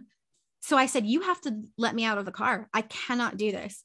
And it started to rain, and I walked home in the rain, and I just said, you know what? Maybe they're right. Maybe they're right. If I'm suffering this bad for this long, maybe it is in my head. Maybe I do need an SSRI. So 5 days later, I started on Prozac and gabapentin. And, you know, nothing against that, because I know some people, it's really important for them and it's really helpful. And there are situations where that's needed. And even maybe for Lyme, it might be necessary as a tool for Lyme in some ways. And, you know, maybe to this day, it did help me in some ways, but long-term, I knew it wasn't the solution, you know, but. So Danny, I mean, it sounds like you knew in your core that it was so much more, but you were just so beat down by this medical gaslighting that you just gave in, took these SSRIs and said, I'm just so desperate to feel better. And it sounds like they didn't really help you the way you thought, or they thought it would help you. But it sounds like there's a light at the end of the tunnel here, that about a short period of time later, you're getting diagnosed with now a thyroid condition. And then shortly after that, within a 1 year window, you get diagnosed with Lyme. So walk us through how you found a doctor who helped you get diagnosed with the thyroid condition, and then ultimately how that same doctor helped you get a diagnosis with Lyme disease. Yeah. So it was just a really sad time because I was really sick. And then I started taking the SSRI. And then when I did that, I couldn't feel any highs or any lows. So it just, you know, it didn't help. It didn't make me feel happy and my joyful self. You know, this is where Philip's like, who is this person? You know? Well, I can't imagine you without emotion. I mean, this is the first time we're meeting you, but I mean, I mean, Margot, I just can't imagine, you know, you being emotionless. So. Her emotion is like the most beautiful thing ever. I really can't imagine. And it's so interesting when you say that like Philip didn't recognize you, because I feel like a lot of in these dynamics, it's a parent kind of caregiver situation. Right. And the parent is like, wait, I don't recognize my child. But it's like, that's like a very complex situation, because you're no longer a child. So the fact that he was able to meet you at this place that you were at and then watch this situation happen is not beautiful by any means, but also very beautiful in the sense of how it happened. Yeah, no, it is. And I always tell them that. I'm like, oh, you got such a raw deal. Because when you met me, I was so healthy and I was just all, beautiful. And obviously I gained a lot of weight when I had my thyroid. I had hypothyroid and, just debilitated. When he first met me, I was just badass. You know what I mean? And then it's like a few years later and I'm all, oh, I need a blanket. Like, he's just like, what? Like, what is this? I'm just kidding. He's never said that. And talk about thyroid alone. I mean, that just affects so many things. I mean, yeah. When the thyroid isn't functioning properly, I mean, we call Lyme the great mimicker, but talk about thyroid issues. I mean, that is like the great mimicker to a T. I mean, so the two going hand in hand is, talk about a struggle, Yeah, definitely. So it was just a really sad time then. And I just felt so alone. Honestly, I felt like an alien. I really felt like an alien. And I remember sitting at it was like a women's Bible study type of group thing here in LA. And I just remember sitting at the table and these girls are talking and they're laughing and they have their Starbucks and they're just living life normal. And the disassociation was indescribable. I just felt like, I don't know what it's like to live anymore. I'm so out here in outer space because this is where I've been pushed away because nobody knows what's wrong and you don't fit in a normal functioning life, but you're still living in this world. And so you're just floating, Were you experiencing disassociation at that point? Looking back now? Oh yeah, big time. And so I think the Lyme was definitely happening already at that point. But like I said, it's a weird perfect storm of this and that and all these different things that were coming in all at the same time. And so, yeah, being on that SSRI, I definitely was just like, you just hit the pause button is all it did for me, which wasn't helpful because like I said, life goes on. And so, and the sad thing was I had an amazing clientele here in LA. And I have people that have been with me for years. And so what the interesting thing, you guys, is that there was a time when Philip was traveling globally so much. I mean, he would be like in Russia one day and then New York the next day, and then in Turkey and then in, Mexico. And I mean, he was just all over the place. It was incredible. But he couldn't take care of clients. So I took on all his clients and just in the meantime, and so they actually got to know me really well when I was healthy. And then they would see me when they would come in to see him, they would see me and they're just like, what is wrong with Danny? Like, they don't want to ask me, but then when they were by themselves with Philip, they're like, is she okay? Like something's wrong. So, people were definitely noticing, including my clients. They were worried about me, they were really worried about me. And I had already, you build a relationship with your clients. So I've had these conversations like, oh my gosh, like I'm going to AA, like I'm sober now, like, oh my gosh, so it's like they've seen this journey of me, oh, I'm going to therapy, blah, blah, blah, and it's like you have those conversations because we have a private suite. So it's not a big salon space. It's just me and my client. Or, at the time it would just maybe Philip would have a client and I would have a client at the same time, but it's a very intimate space. And so they saw me going through this and getting to this point where I'm just completely numb and I'm just not a person anymore. And then also I would be getting sick. Like I would try to physically do hair and I would get chills and tremors and, it was just really difficult.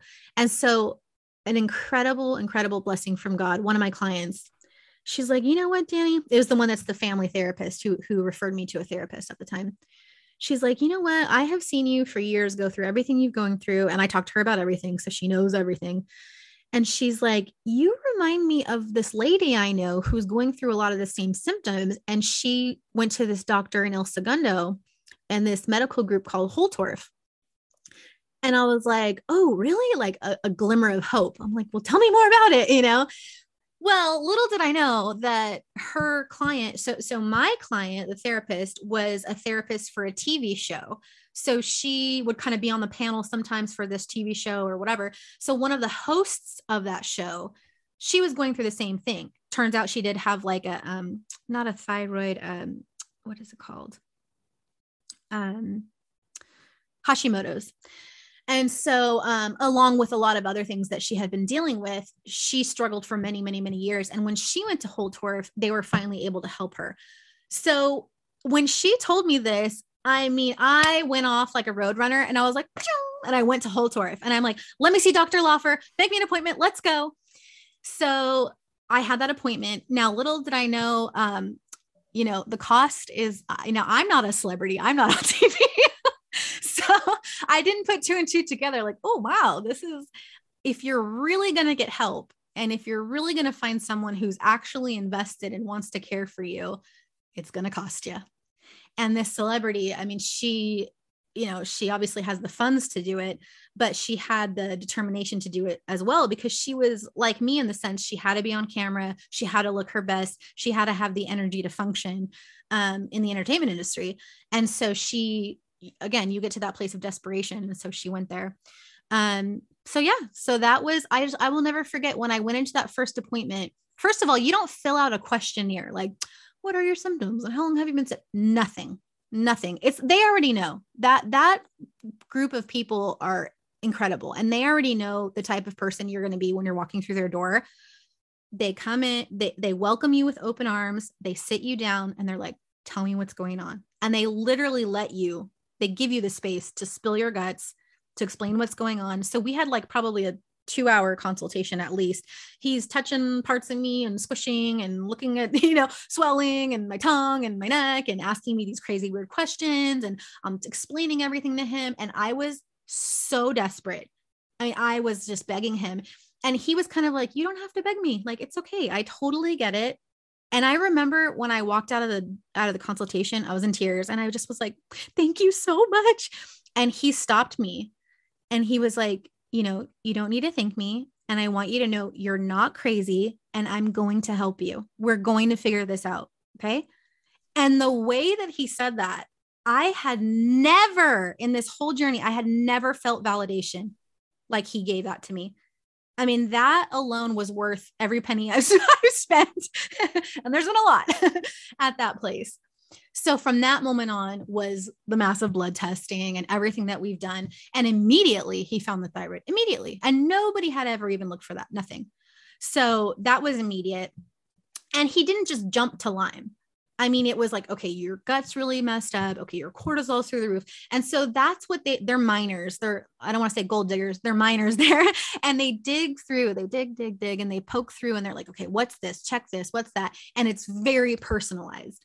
And that's the first thing he explained to me is like, when you go to a normal doctor, oh, you're within the range. Oh, you look fine, quote unquote. You sound fine, quote unquote. You look normal, all these, oh, that's normal. Oh, for your age, for your weight. Oh, that's normal. No, there is no normal. We're going to look at your normal. Where should you be? Where should your levels be? What's going on with you based on your history, like not just medically, I mean, all the things that we talked about. So it was that personalized care that he was able to kind of navigate and work bit by bit on what was going on with me. Danny, what was it though beyond the thyroid condition? Because it sounds like when you got your thyroid condition, you may have thought that was the root cause, but it sounds like now this facility was digging deeper and they were being detectives and they were looking at all these clues. And what made them go beyond the thyroid condition to keep testing and ultimately land on Lyme disease as well? Yeah. So that's pretty much what it was. He was treating me for thyroid, hypothyroid. And so he had me on progesterone and, just medication for the thyroid stuff. And, again, my intuition and that voice inside, I felt like there was something wrong with the progesterone. And I wouldn't just take myself on and off medications, but having conversations and praying about it and different things, I'm like, okay, I don't feel like this is right. And, so I actually went off of those medications, but I just was still really sick, Matt. I just had so many issues that were going on. And, it's really difficult to look back and try to answer your questions. Honestly, like when people do it so flawlessly on your podcast, I'm like, how do I remember that? So wait, stop for a second though, because I'm sorry to interrupt, but like you're doing amazing. So to sit there and say, how do people do that? I don't know how you could do that. You're killing it. You don't even need Bargo and I. You're telling your story. You can tell it without us. So it just, as you're telling your story, there's so much of my story in your story as well. So I'm seeing a lot of myself in you.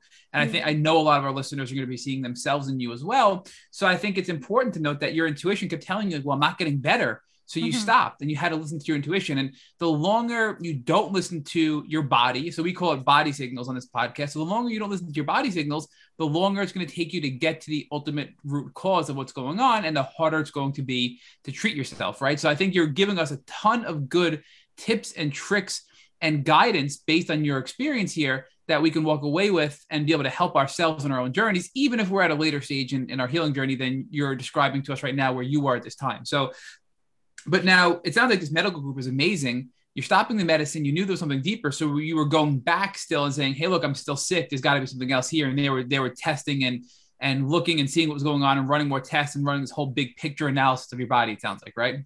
Yeah. And honestly, that's what it is. It's sort of a process of elimination. And that's kind of the sucky part about it, because Lyme is so complex. But really, for me, and I don't want to like be offensive or anything here, but I don't necessarily like look at, okay, it's just Lyme.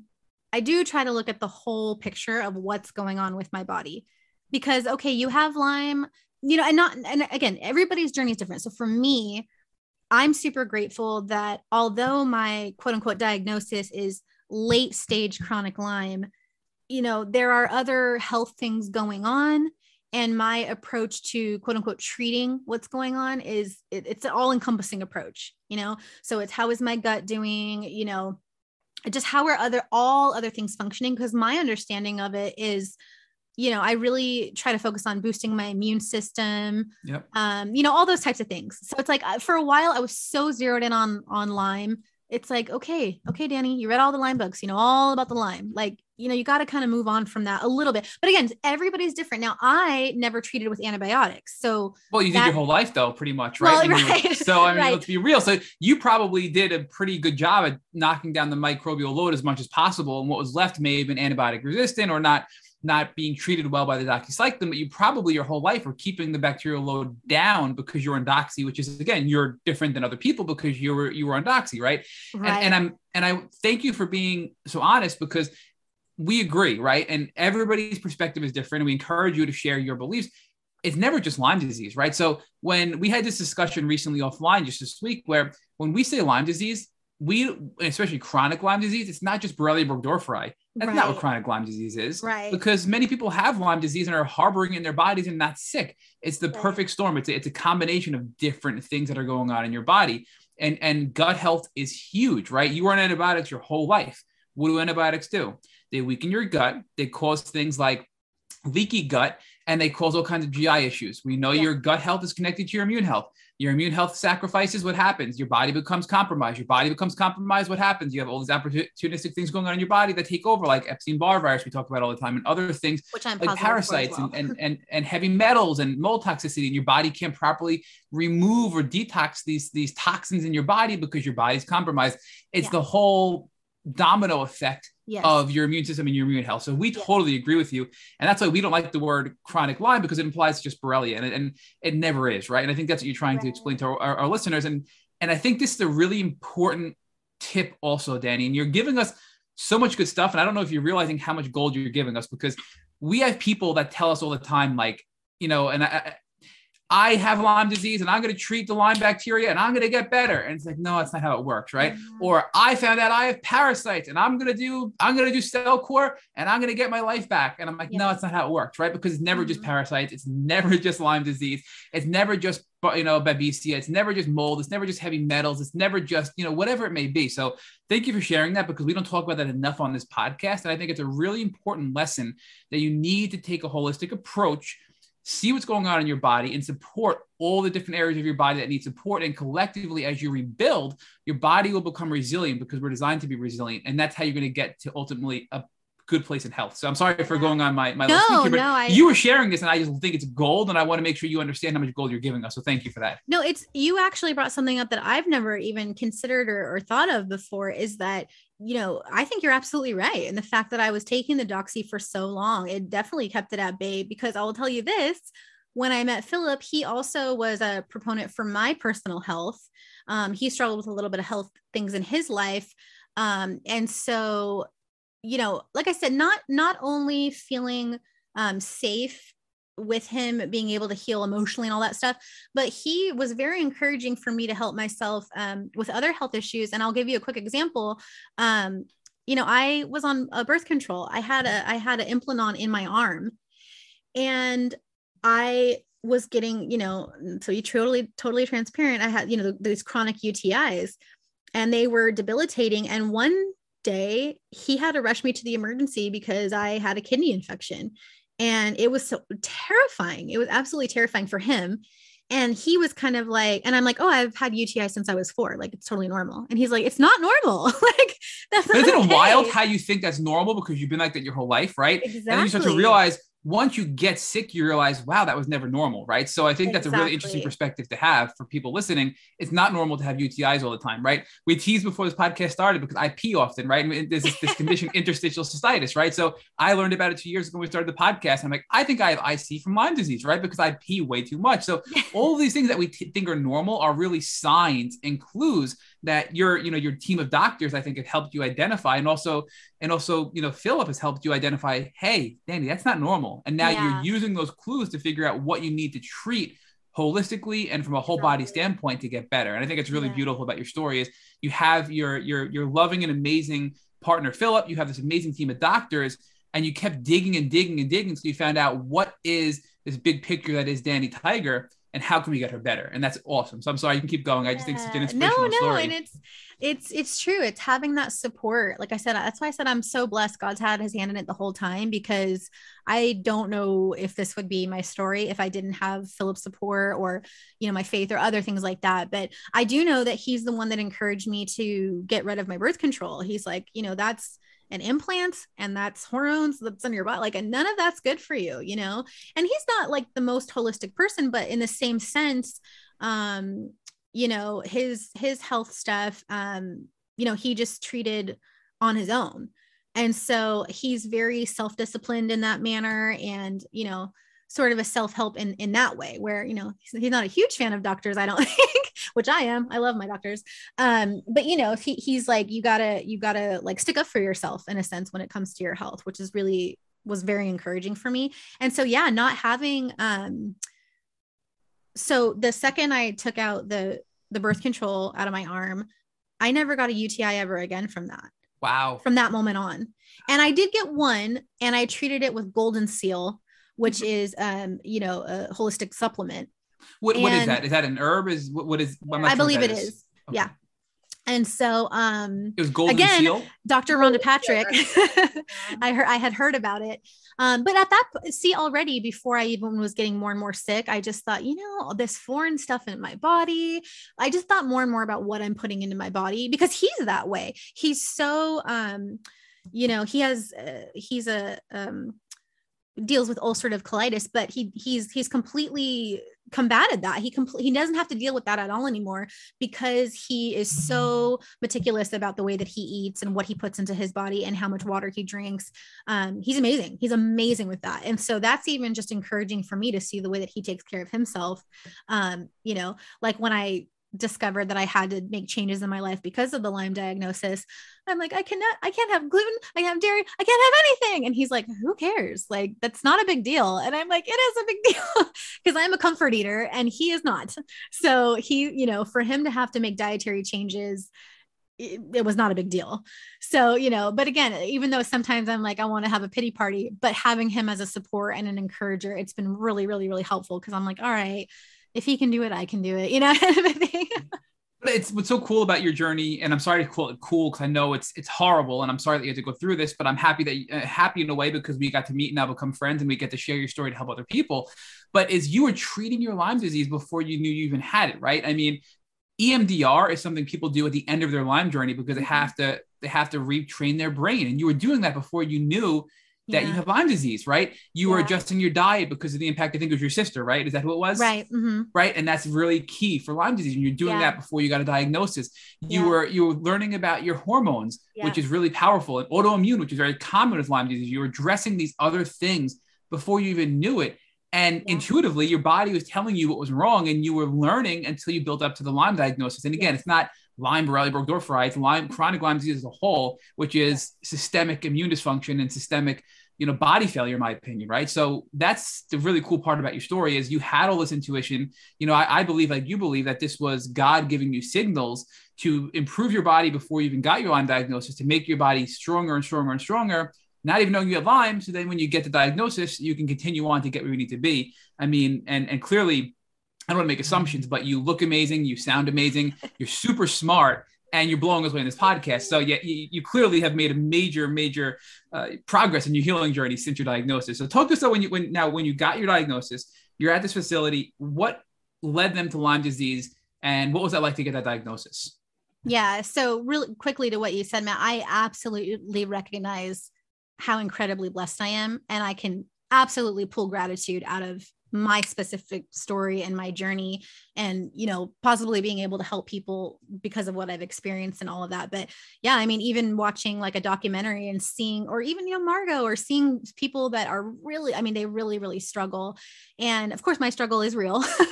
But maybe possibly getting diagnosed when I did, or like you said, all these things that have led up to where I'm at right now. Yes, in some senses I am very sick, but when not that I would compare, but just kind of look at other people's stories and see their journeys, it's like, oh, wow, I'm so blessed. I'm so grateful. I'm so grateful that I have a supportive partner, that this is where I'm at, that I was introduced to EDMR, all the things that I've, come across my path, healing before I knew I needed healing. Yeah, I absolutely recognize that. And I thank God for that constantly. Even just how much it drew me closer to God has just been a blessing. So that's a huge part of my story. But yeah, so basically, kind of like when you guys were initially interviewing me for the podcast, I had my thyroid, and like I said, I went off of the thyroid medication. I was still really sick. And I had some spouts of time where I would not see Dr. Laufer at Holtorf. And, that's just a part of the healing journey. It's like, you are a warrior. And so there was times where I just fought really, really hard. And then times where I was just like, I don't care right now. I just can't do it. I just can't do it, because you get trying to untangle the knots in your mind while experiencing symptoms. It just sometimes becomes too much, and you do have to hit the pause button, and you just kind of have to give in for a little bit and just go, you know what? I can't try to figure this out right now. I just have to just chill out for a minute. I have to check out for a minute. So there were times where I didn't see him. And so, yeah, we had done a wedding in Idaho, and I forgot my supplements and I forgot my thyroid medication, and I was off of the progesterone and thyroid for like a full week. And I felt exactly the same. And then when I went back on the progesterone, my face had blown up about like 3 times bigger than it was. And so that was really difficult for me, was like the weight gain and the physical changes in my body. And it was such a bummer, because I was actually getting baptized. And like I said, I've known Jesus since I was 5, but in this journey of trying to, get to know myself better and find deeper healing and being closer with God and all these things, it was just an important thing for me to do. And so, of course, like my mom's there, and we're taking pictures and videos, and I'm just like this beast whale coming up out of the water. And I'm like, that's not even me. I don't even look like that. That's the water retention photo. Exactly. And my doctor he wanted me on a diuretic. And again, this is something where I was like, I don't feel like it's right. I don't want to do the diuretic. I don't like it. It doesn't feel right to me. So, I wasn't. And then after seeing those photos, I'm like, I need diuretics. No, I'm just I'll kidding. take them, doctor. Yeah. But I just knew, I thought, you know what, this isn't good for me anymore. Taking the medications, progesterone, the thyroid medication, it didn't feel right. So I went off of it. So I'd love to talk a little bit about that, because especially there's so many women, A, that are on here, B, that listen to the podcast, and C, I used to coach women who and I like to use quotes, the quote unquote root of their issue were hormonal issues. And right, these are not the root of their issues. I hate to break it to you and anyone listening, the root of your problem most likely is not a hormonal issue. Mm-hmm. And I want to talk a little bit just briefly about you getting the arm implant birth control situation out, and then the switch. I'm assuming, and you can totally correct me if I'm wrong, but I'm assuming that then they put you on the progesterone to get you off of that arm implant. Do you want to talk a little bit about that, and maybe was it a bioidentical? What kind of progesterone? I just feel like as a woman, this is a really, really common issue. And for me personally, and I know you listened to the podcast episode that I did with Tick Boot Camp, but I was in the ER monthly with the worst cramping of my life. And they would say, it's just so weird. You just have like really bad cramps. It's just so strange. And no one even said like endometriosis, PCOS, even just like, painful cramps are a thing. Yeah. And of course, none of the infectious disease stuff was tied into that. But I'm just curious about kind of the transition off of that hormonal pharmaceutical birth control to the progesterone. Yeah. So again, maybe an intuition thing that I just have, or maybe just from taking years of antibiotics my whole life. Yeah. But I was sort of on a mission of, I don't want anything foreign in my body, and I'm not putting anything foreign in my body. So the time when I took my birth control out, that was probably, Philip and I had been dating for like a year or so. And so that was probably 5 years ago. And I got it removed. And that was it. I didn't go on any other kind of hormones, nothing at all. I actually went from that to, I have a fertility monitor that I use. It's called the Lady Comp. And, and so it's just a little thermometer with a little computer attached to it. And, regularly, like every morning when I wake up, I just take my temperature, and it's really great because you can be extremely lazy, and I just don't ever pay attention to it. I just take my temperature and that's it. And then, it gives you like red light, yellow light, green light of like when you're ovulating. So I think people probably use that to get pregnant. And I am just, I like to just use it to keep track of what's going on. And, as a form of birth control in a sense, in that way. Yeah. Not to mention that, loss of libido is like a super sad side effect, because not just grieving your body image, who you were as a person, and poor Philip is just like this wounded little lamb. Like she can't even breathe, that's a whole other story for probably a different podcast. But yeah, so that's a different topic, but I just went off of the birth control. I went to the all natural fertility monitoring system. And then here we are, a few years later, and I get diagnosed with the thyroid. And so because of that diagnosis, and because of my blood work, he's like, oh my gosh, you are just through the roof, 100% estrogen. Like this is just really bad. So that's why he put me on the progesterone, because of the not sleeping, just different symptoms that I was having, coupled with my thyroid disease. That's why he put me on that.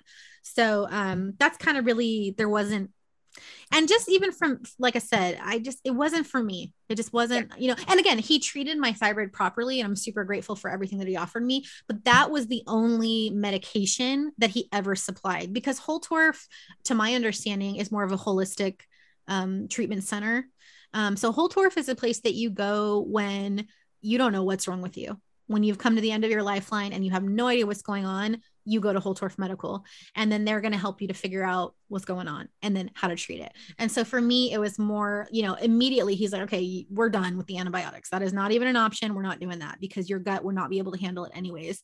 And I had already, from the research that I had done, I wanted to have a holistic approach. So like I said, I've never treated with antibiotics since being diagnosed with things.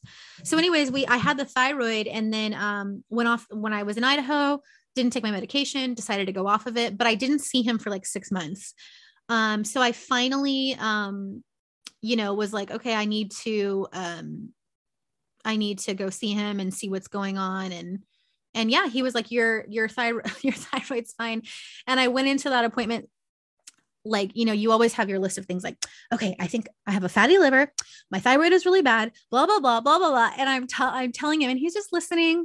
And then I finish, and he's like, okay, so your thyroid's back to normal. Your cortisol's great. Your liver's really good. And I'm like, wait, what do you mean? I thought I had it all figured out. And so he's really had to hold my hand and guide me through things and suggest things. But, yeah, I can definitely discuss with you guys, when I had my Lyme diagnosis, because I know Matt's asked me like 20 times and I haven't answered his question. Yeah, definitely love to hear. We'd both love to hear more about your Lyme diagnosis and then kind of what you're doing for treatment wise right now. I know you're still over there, and I've actually consulted 2 of their physicians. I really, really like their clinic. I really like what they're doing. I like that they have a full body approach, and I really do like a lot of these quote unquote places that are having a full body approach are missing the infectious disease portion and missing the co-infection portion. Yes. All of the symptoms that come with that, you know, the POTS and everything else. And so I'm not here to say you're in amazing hands, but I think you're in really great hands. But I'd love to hear a little bit more about kind of what you're doing there, Lyme co-infection wise. And then also, were you tested like clinically for Lyme? Like, how did the testing go Lyme wise, co-infection wise? Did anything pop? Are you aware that anything popped up, et cetera? Yeah. So, basically just along the journey, like I said, it's kind of hard to look back on the exact timeline. But it's just ebbs and flows of him trying to find stuff, us going over my blood work, trying different things. How are the symptoms going? What's happening? And just this kind of back and forth conversation.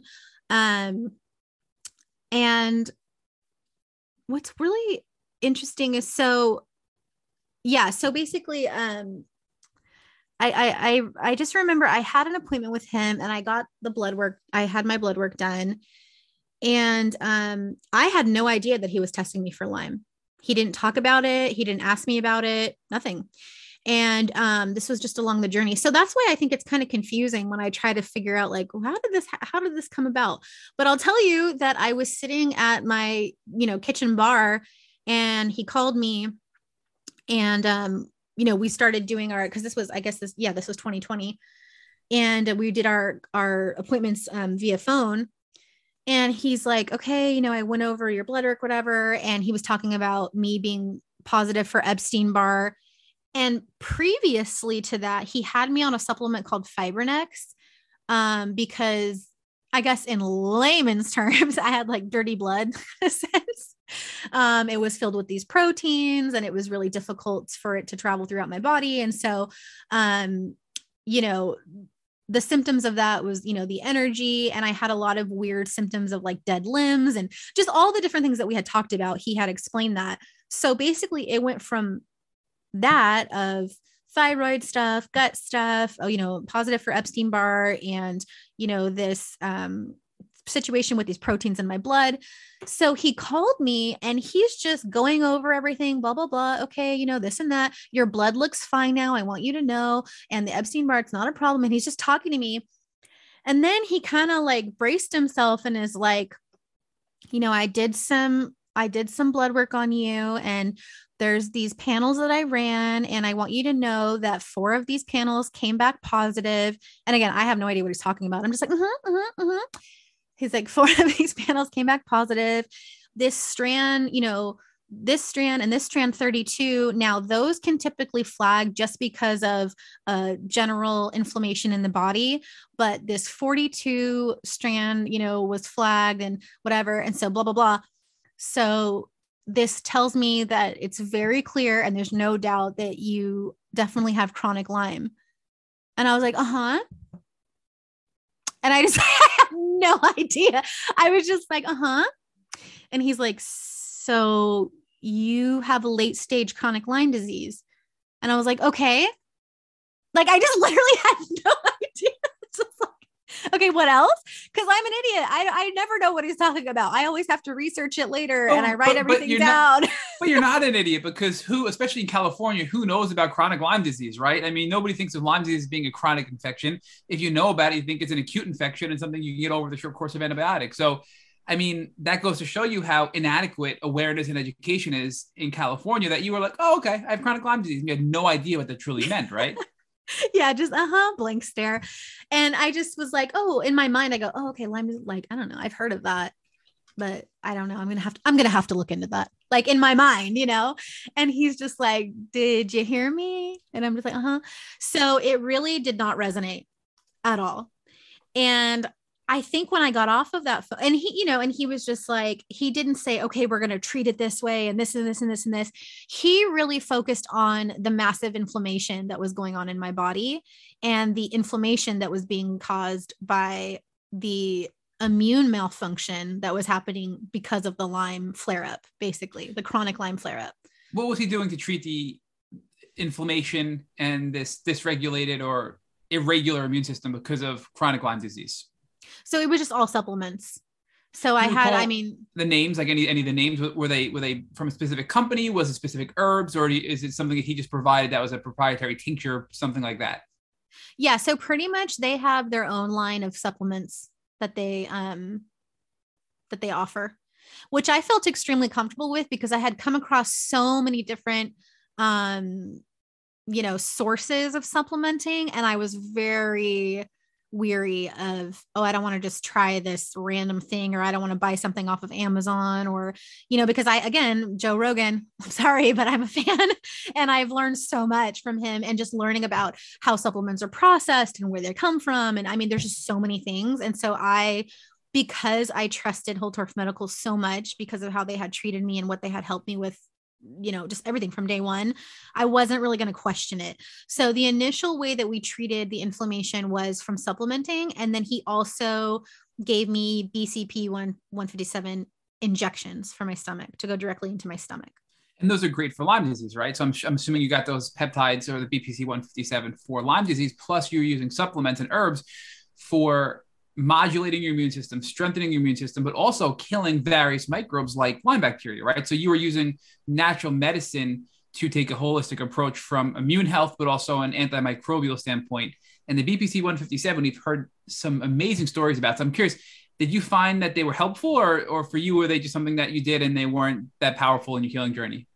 Yeah. And I think it's very interesting that Dr. Laufer really, you know, kind of in a sense, looking back, and this may just be me reading into something that doesn't exist, but it's almost like he really catered to me in the sense where he didn't say like, you have Lyme disease and we're going to have to do this. He really he didn't put a lot of emphasis on it. He's like, this is part of the problem, but the inflammation is what our focus is and what we're going to be treating on, because that's what has the massive effect on you. So you need to eliminate gluten immediately. And I also want to mention that Dr. Laufer tested me for mold toxicities, metal toxicities. I've gotten a lot of negative, I don't know, feedback, I guess, because I'm heavily tattooed. A lot of people are like condemning me, like, oh, don't you think you got sick because I have all that ink, or, you know, just different things like that. And he never questioned anything. And that's what I loved about the way he treated me, because he never asked me like, when'd you get all those tattoos? He just would kind of look at me as a whole and hear my story, and he would order things accordingly. We didn't have to have a whole conversation about it that would overwhelm me. He would just take care of me. And so even in the sense with the Lyme, I mean, he gave me the feedback. Okay, this is what I didn't even know he was running it. And then he ran these panels and then he let me know. So it was kind of a, you know, like twofold of, he did the Western blot, I think. And then, you know, the clinical diagnosis of my symptoms that kind of helped us to discover the Lyme situation. And yeah, he just treated the inflammation with the supplementing in the BPC 50 or 157.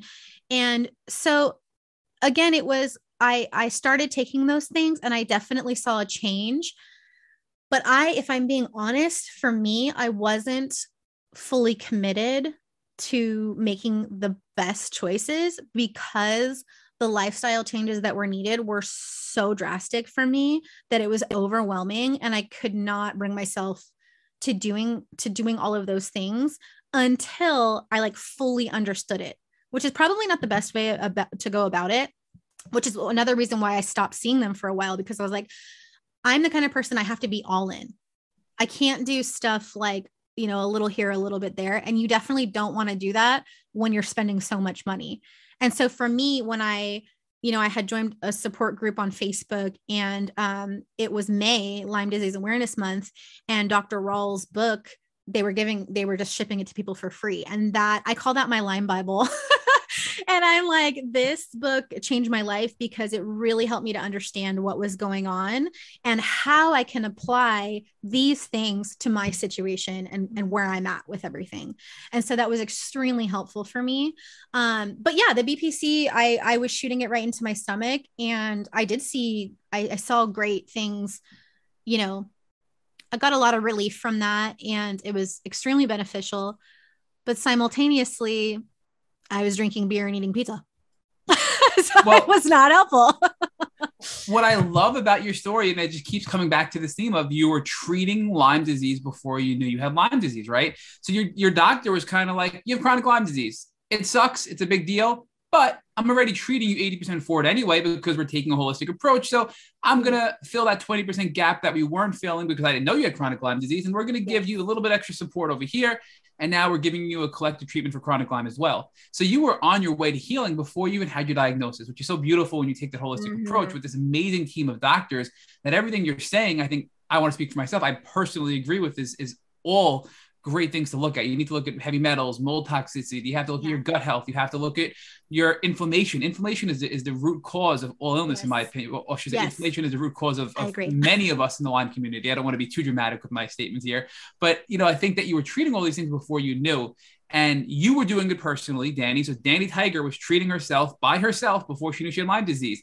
Then you intuitively found through God's guidance, this amazing team of doctors to help you take the next steps. And then you find you have Lyme disease, you have the big picture, you're treating it all.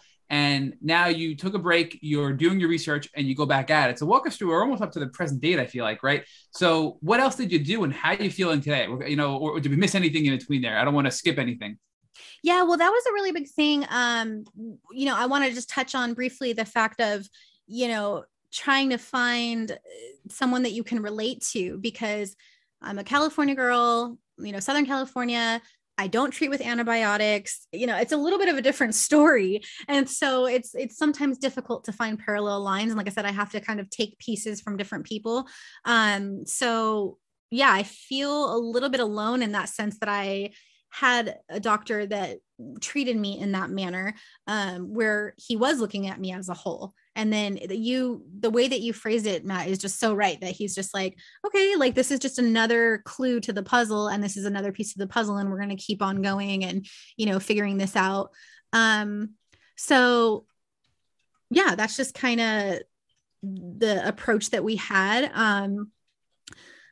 I would say another huge, incredible blessing for me, and I know I say this a lot and it probably gets annoying, but I mean, God's hand was just so in it, because I'm such a type A personality. And I know, Margot, you talked about this a lot on your podcast, is a lot of times, I don't know, maybe everybody gets Lyme, but it feels like a lot of the people that are so debilitated by Lyme, they are just these really like vigorous, just amazing, beast mode type of people that just have this incredible fortitude and drive and, ambition and A-type personality. And so you're just like, going through life at this top speed. And then, something like this happened, and you have to completely pivot and just realign your entire life's plan and path. So I would say that one of the greatest blessings for me is that when I really became, pretty much debilitated because of my Lyme and other symptoms. And I love the fact that you said the thing about the inflammation, Matt, because that's another thing where I'm like, I feel like I'm the inflammation queen, and I'm like, nobody talks about that stuff. And so that's always been my understanding of it. Even reading Dr. Rawls' book, or all the different things, even Dr. Rhonda Patrick, like all the things that I've learned, it's all this crazy inflammation based on what we're putting in our body and how our body's functioning. And so, yeah, it's really huge. So when I got super sick, it was March of 2020. And I feel like it was just the grace of God, because I was going at a speed of 100, and it started to gradually decline, speed of 80, speed of 70. And I was running on E, and I was barely hanging on. And then amazingly, the world shut down, and I couldn't go to work if I wanted to. So I was like, this is amazing. Like, I have an excuse to rest and to just like like just dwell in my illness and like how debilitated I was, because I was feeling so guilty for it. And so the time that I got to just be at home, we pulled the mattress in front of the TV, and me and Philip just had Netflix parties all day, every day. And I just slept, and I would have flare-ups, and he would just cover me up, and he would do the dishes. And like, it was just amazing. And so I was so grateful for that time. But, around that time is when I started having extremely severe symptoms of air hunger. And that was initially starting before the pandemic. So I come to find out I do have the co-infection of Babesia. And so that Babesia diagnosis is something I would say to this day I still don't fully understand, but it's been a huge thing that Dr. Moses Laufer has been, really trying to help me to fight, basically. Because for me, the symptoms of Babesia that I struggle with the most is air hunger, which, if people don't know, is basically just, I feel like I'm drowning. I feel like I cannot get enough air into my lungs. And I'm always like, I can't breathe. I can't breathe. I can't breathe. But it's, to my understanding, the way Dr. Laufer explained it, is it's not a breathing issue. It's not a lung issue. Again, it's the inflammation. So my blood vessels are so inflamed that basically like one red blood cell can get through at a time. So I'm not getting enough oxygen like flowing throughout my body. And so you have this gasping for air, and you have this extreme tightness in your chest. And then for me, I still continue to struggle with it, but my hands and feet go numb extremely fast. Every single day when I wake up, my hands are super numb, and it takes a few minutes. Like, every morning when I wake up, I'm like shaking my hands. Like, it's just so awkward. Phil's like, what are you doing? But now he knows. So yeah, that's been a real struggle, because for me, that's the invisible part of my illness that I struggle with the most. I literally want to wear a sign that's like, I'm having trouble breathing, especially when people are like, wear a mask. And I'm like, I can't breathe, even though I know it's not a lung issue. I'm like, I asked my doctor, like, can I have an oxygen tank? And he's like, no, that's not going to help. You have to get the inflammation down. But that's what it feels like, though. Sometimes it feels like, well, maybe there's like an outside source of oxygen that can provide that. And I know, and we can chat off air a little bit, but I know for me personally, and still to this day, Babesia is one of my biggest struggles to a T. It was my first diagnosis. And I used to say, before I was diagnosed, like, I'm so hungry for air. And people would say, well, are you out of breath? And even doctors that were not Lyme literate would say, are you out of breath? And I said, no, I'm never really out of breath. I'm just hungry. And they would say, okay, well then eat. I said, I'm not hungry for food. I'm hungry for air. Like, I need air. And then they would say, well, take a deeper breath. And it's kind of this vicious cycle. But Babesia is such an interesting B word that I like to call it, the air hunger from it is so different than anyone has, it's almost indescribable. You're just constantly, and it's 5 steps, and then you're like, please give me some air. And so the logical solution does feel like, oh, can I just get more oxygen? Like, can I get the tank to just keep running? But it is all the inflammation. And I will say that as the inflammation goes down, the air hunger does decrease. And I'm not one to say like the inflammation completely goes down. I personally feel like it kind of, spreads to other parts and then goes down from there. But I do think that the air hunger, it's debilitating. Yes. And I think that it's one thing that if anyone is listening to this, that is just, like, I'm not out of breath, but I'm hungry for air. Yes. It's really, really a good thing to look into is, A, Lyme, and then B, the co-infections. And I just wanted to mention a little bit, because I know you've mentioned several times Joe Rogan and the Dr. Rhonda Patrick thing. And I think something that's really interesting, especially related to the chronic illness community, and especially right now with the whole controversy of Joe Rogan himself. He's been around for years. His podcast has been around for years. He's been, touring for years. I've personally seen him live. I've listened to his podcast for years. But I think something very, very interesting to note right now, especially in the height of this pandemic, and we're seeing it kind of apparently, lean down a little bit, but we're still pretty much in the thick of it. And it's very interesting to me how much psychologically people are triggered by the information that he is putting out there, whether you believe that it is accurate or not. But what I've been really looking into lately is this a trigger? Are these people that are listening to this triggered by the fact that Joe Rogan is putting out this information? Or do they have a very dysregulated nervous system that's not able to say, hey, you know what? I'm not into this information. I can pass. And I think especially in the age of social media, it's this really interesting level of, is my nervous system healed? Because why am I so triggered by a post or a podcast that really has no effect or could affect me greatly? So I think that timing of this whole Joe Rogan thing happens to be really interesting, especially related to chronic illness, because I know that chronic illness tackles the nervous system. And so many people that are very, very triggered have a highly, highly dysregulated nervous system. Yeah. So I think just something interesting to think about in the times that we're in. Yeah. And I mean, that his podcast, I mean, I don't really listen to it anymore, if I'm being honest, but at the time it was just, I mean, to this day, it's changed my life, obviously, but at the time it was such incredible information. And I think we can all agree, it's very raw information. Let me make sure I'm stating clearly, raw. So because it's so unfiltered, I think it's more helpful. But yeah, I can't imagine that it was such an incredible resource for me at that time. So I really can't imagine not having that in my life. I mean, that was the catalyst for me being able to even attempt to help myself. Likewise. Yeah. So, and again, because I'm not going to go read, a research paper, but if I can have that, secondhand from his podcast, and then he also asks incredible questions. So if not, there's been so many times where he's interviewing not just her, but say Dr. Rhonda Patrick, and I'm like, yeah, but I wonder if you can have green tea. And then all of a sudden he's like, now, does that apply if you're drinking tea? And I'm like, I was just going to ask that.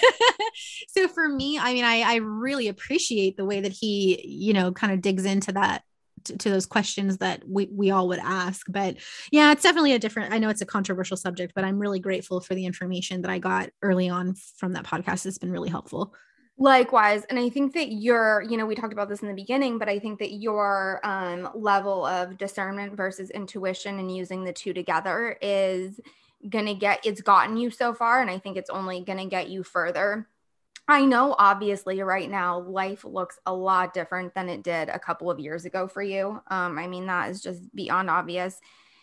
And, there's a lot of beauty. There's also a lot of messiness within that. So I'm curious how you feel going forward, kind of your functionality of life, present time, and then how you feel God has kind of placed these gifts in your life to kind of further either your career or just you as a person, like developmentally wise. I'd just be curious to hear kind of how you want to use, and I don't ever refer to Lyme as a gift, but we do know that it's a teacher, it's a gift. And I'm just curious kind of how you want to use your knowledge, your gift, your wisdom, your beauty in the future. Yeah. Well, yeah, it's been a pretty crazy journey the past 2 years. Like I said, the 2020 and the lockdown and pandemic, obviously being in LA, things were super locked down here. I mean, we couldn't even leave the house at all past a certain hour. I mean, we were locked down. So that was a good time for me to be able to rest and have that time to really understand a little bit more of, my diagnosis and where I'm at. And to really go through all my stages of grieving, who I was, the person I thought I was going to be, just all of the changes, because I think a lot of times you get so wrapped up in the quote unquote diagnosis and the treatments and things like that. And you do kind of forget, like, to give yourself a little bit of grace in what's going on and to treat that side of it as well. So I really just had to let go of so many things. And I felt like a massive failure, and I felt like I was of no value. And it was really hard for a long time. And so now I'm in a place where, you know, I still, like I said, I suffer from a lot of issues with the babesia. You know, I have my walker that sometimes I need to use because I just feel weak. And it's almost more of it does give a visual to what's going on, because sometimes I just suffer so intensely. And, you know, I look, you know, as you say, beautiful on the outside. And it's like, I kind of just need you to know, like, I'm not okay, you know, because I am such a, like extrovert type of a person, and I'm very friendly. And, you know, I try to just like really lead with a foot of kindness. And so if I'm having a day where I just don't have anything else to give, I'm out of spoons, if you will. I'm like, I need to have a sign around my neck that just says like, you know, I'm out. The shop is closed. So sorry. So if I have to go, you know, take my little 7-pound Chewini outside for a walk, I'm like, I'm just going to bring my walker. So like, maybe I can just, nobody can bother me. And also if I run out of breath at the end of the blog, I can just sit down for a minute.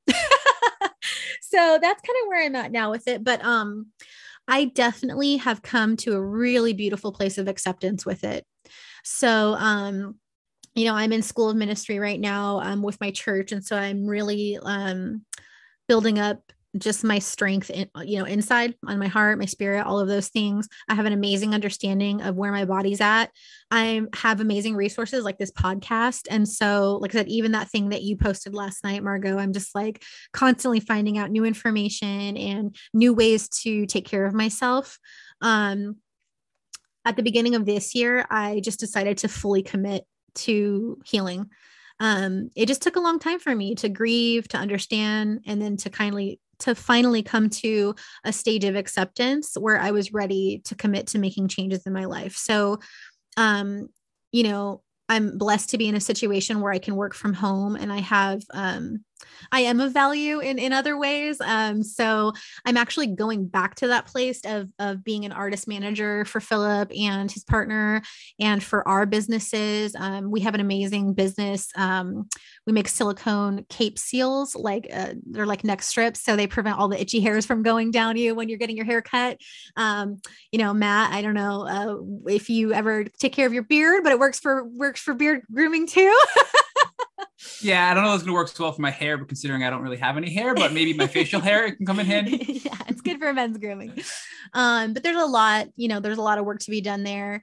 So it's just really shifting and realigning and realizing where I want to prioritize my energy. And then, like I said, I have the rebounder. So it's a mini trampoline. And I finally, that was a huge success for me. That was a really big victory because I loved exercise before, and I was a huge lover of running. And so the fact that I couldn't do that was really depressing. And so I remember when they first told me like, oh, you have Lyme disease, so you're exercise intolerant. And I was like, that's a thing? That's horrible. I don't want to be exercise intolerant, especially when I gained 30 pounds from hypothyroid disease.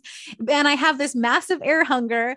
And I remember I bought like a stationary bike, and that was horrible. It made me so sick. I could not handle that kind of workout. So to come this far and to see myself on the rebounder for like 10 minutes is like a huge blessing. I'm super, super happy. So I've just found ways, to, you know, work around and work with the situation that I'm in now. And right now, my eating, I pretty much have a gut protocol that's kind of a combination of Dr. Rawls and medical medium, which I know is like extremely controversial as well. I have tried some celery juicing. It's very aggressive for me. And that's the journey I'm in right now, is trying to understand detoxing better. And something I learned from your podcast, Margot, because I do take BPC 157 intravenously. And, you know, so as I'm doing all these things to heal my gut, I'm trying to understand more about detoxing and eliminating the toxins, because I do suffer from a lot of, really bad, like jaundice and you know, I have a lot of rashes, and, just like on my face gets really flushed, and I have a lot of like rashes on my face and stuff like that. So yeah, just trying to figure it all out. You know, I think it's always a journey of figuring it out, but I have, I would say the peace in myself to be able to commit to those changes. Cause that's really what it is for me. It's trying to have a comprehensive understanding of what's going on. Okay, now let's move forward and let's try these different things that can heal. So to answer your question, one, I'm on the gut protocol in a sense. So right now I don't eat gluten. I don't eat any dairy. I don't eat any meat. Me and Philip joke because we love the show Survivor. We just like started it from season 1 again. And, we just call it the Survivor diet. Cause I basically just only eat rice and fish, which is awesome because my favorite food is sushi. And I still feel like a quote unquote normal person because I can go to a sushi restaurant. Cause at first I was like, I can never go to a restaurant again. But now I'm like, I can totally go to sushi like anytime. And then I can have like peas in pods, like edamame, and it's very minimal. Mushrooms I can have, and blueberries. So I have an extremely, extremely limited diet. And that's my number one focus. I do my rebounding, I do stretching, I do prayer, I do meditation. And then I just recently started IV therapy at Holtorf. So, we, like I said, we started the BPC 157 intravenously just because I felt like I needed a little bit of a heavier hand with that. I need kind of like a stronger punch. And since I have tried it doing injections in my gut, I've tried it orally and I still continue to do it orally, but we're trying out the BPC, intravenously to see if that might be have a stronger effect. And then I do the glutathione, IV, and I just started a laser therapy as well.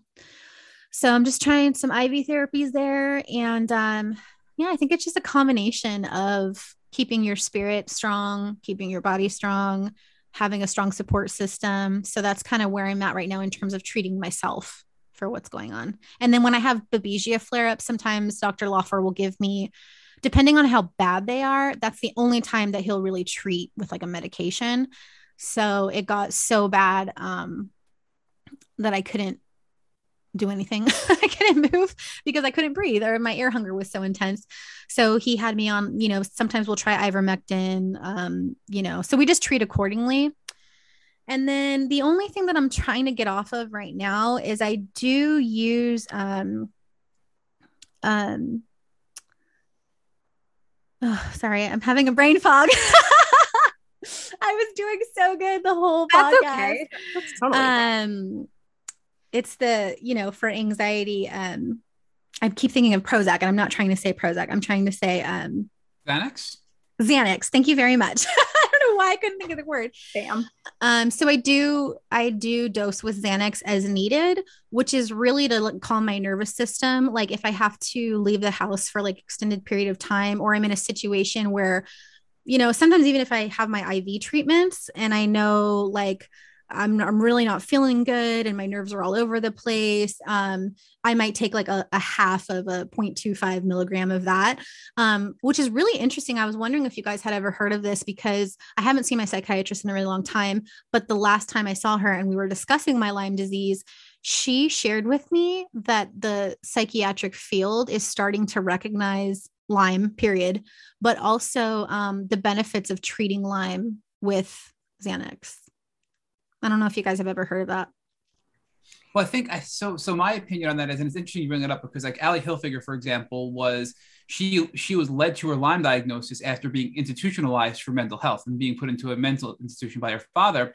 Right. And I think a lot of times our nervous system and that fight or flight state is what prevents us from healing and taking steps forward. So you mentioned, you gave us a really powerful quote before that you had to have peace to commit, right, to change. And you needed the momentum to move forward to try different things to heal.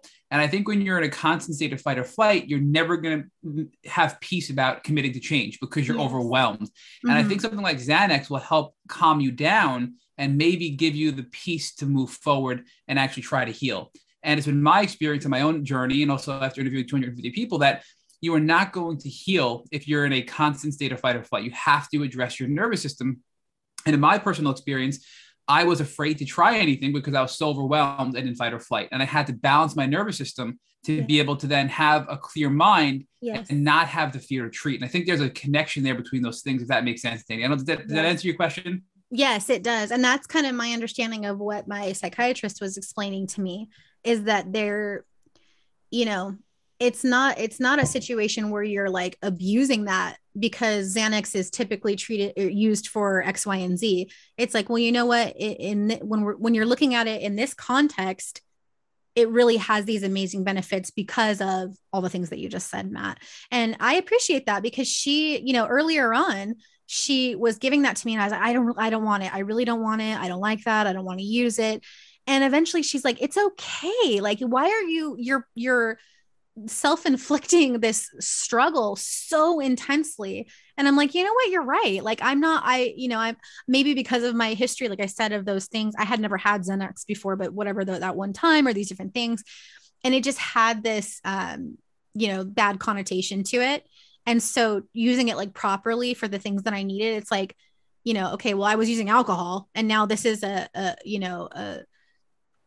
medical professional supervision for using this as a tool as needed.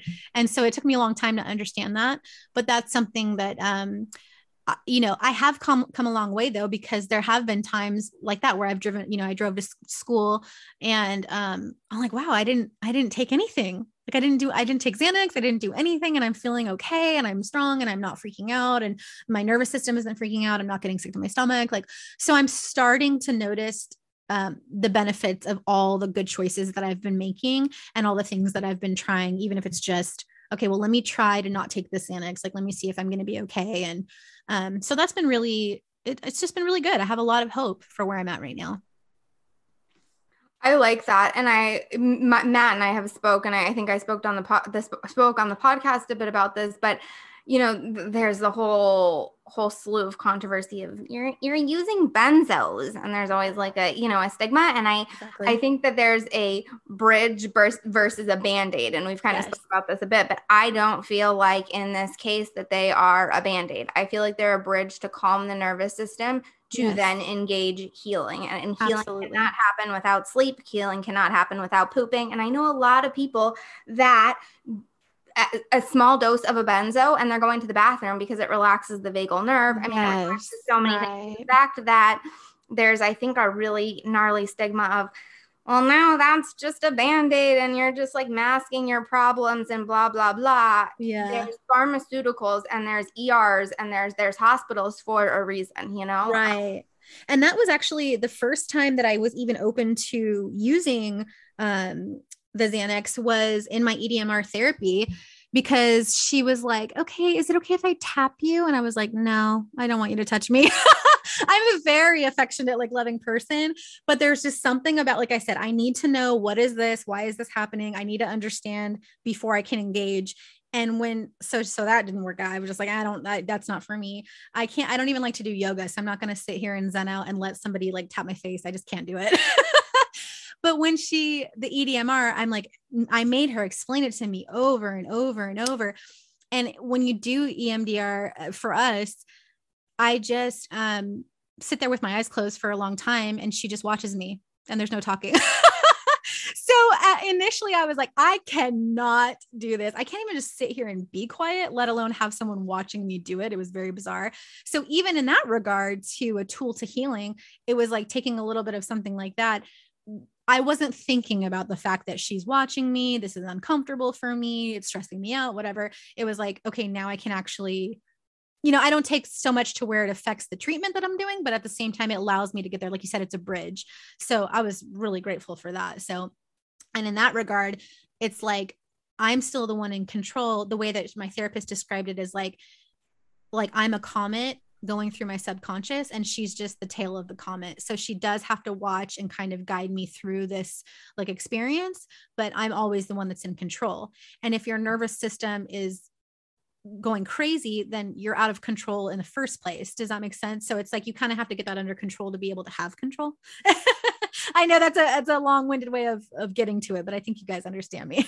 Exactly. And I think sometimes in some cases, and I'm not here saying DNRS does not work or any of those neural retraining programs, I think they're great. But I think that in a case like this, sometimes EMDR or something like that can be much more beneficial than kind of the neural retraining DNRS type of like Annie Hopper Gupta kind of thing, because that can provide some more anxiety, some more stress. It's something to do every day. I mean, it's like, unfortunately you have to commit to basically an hour and a half every day.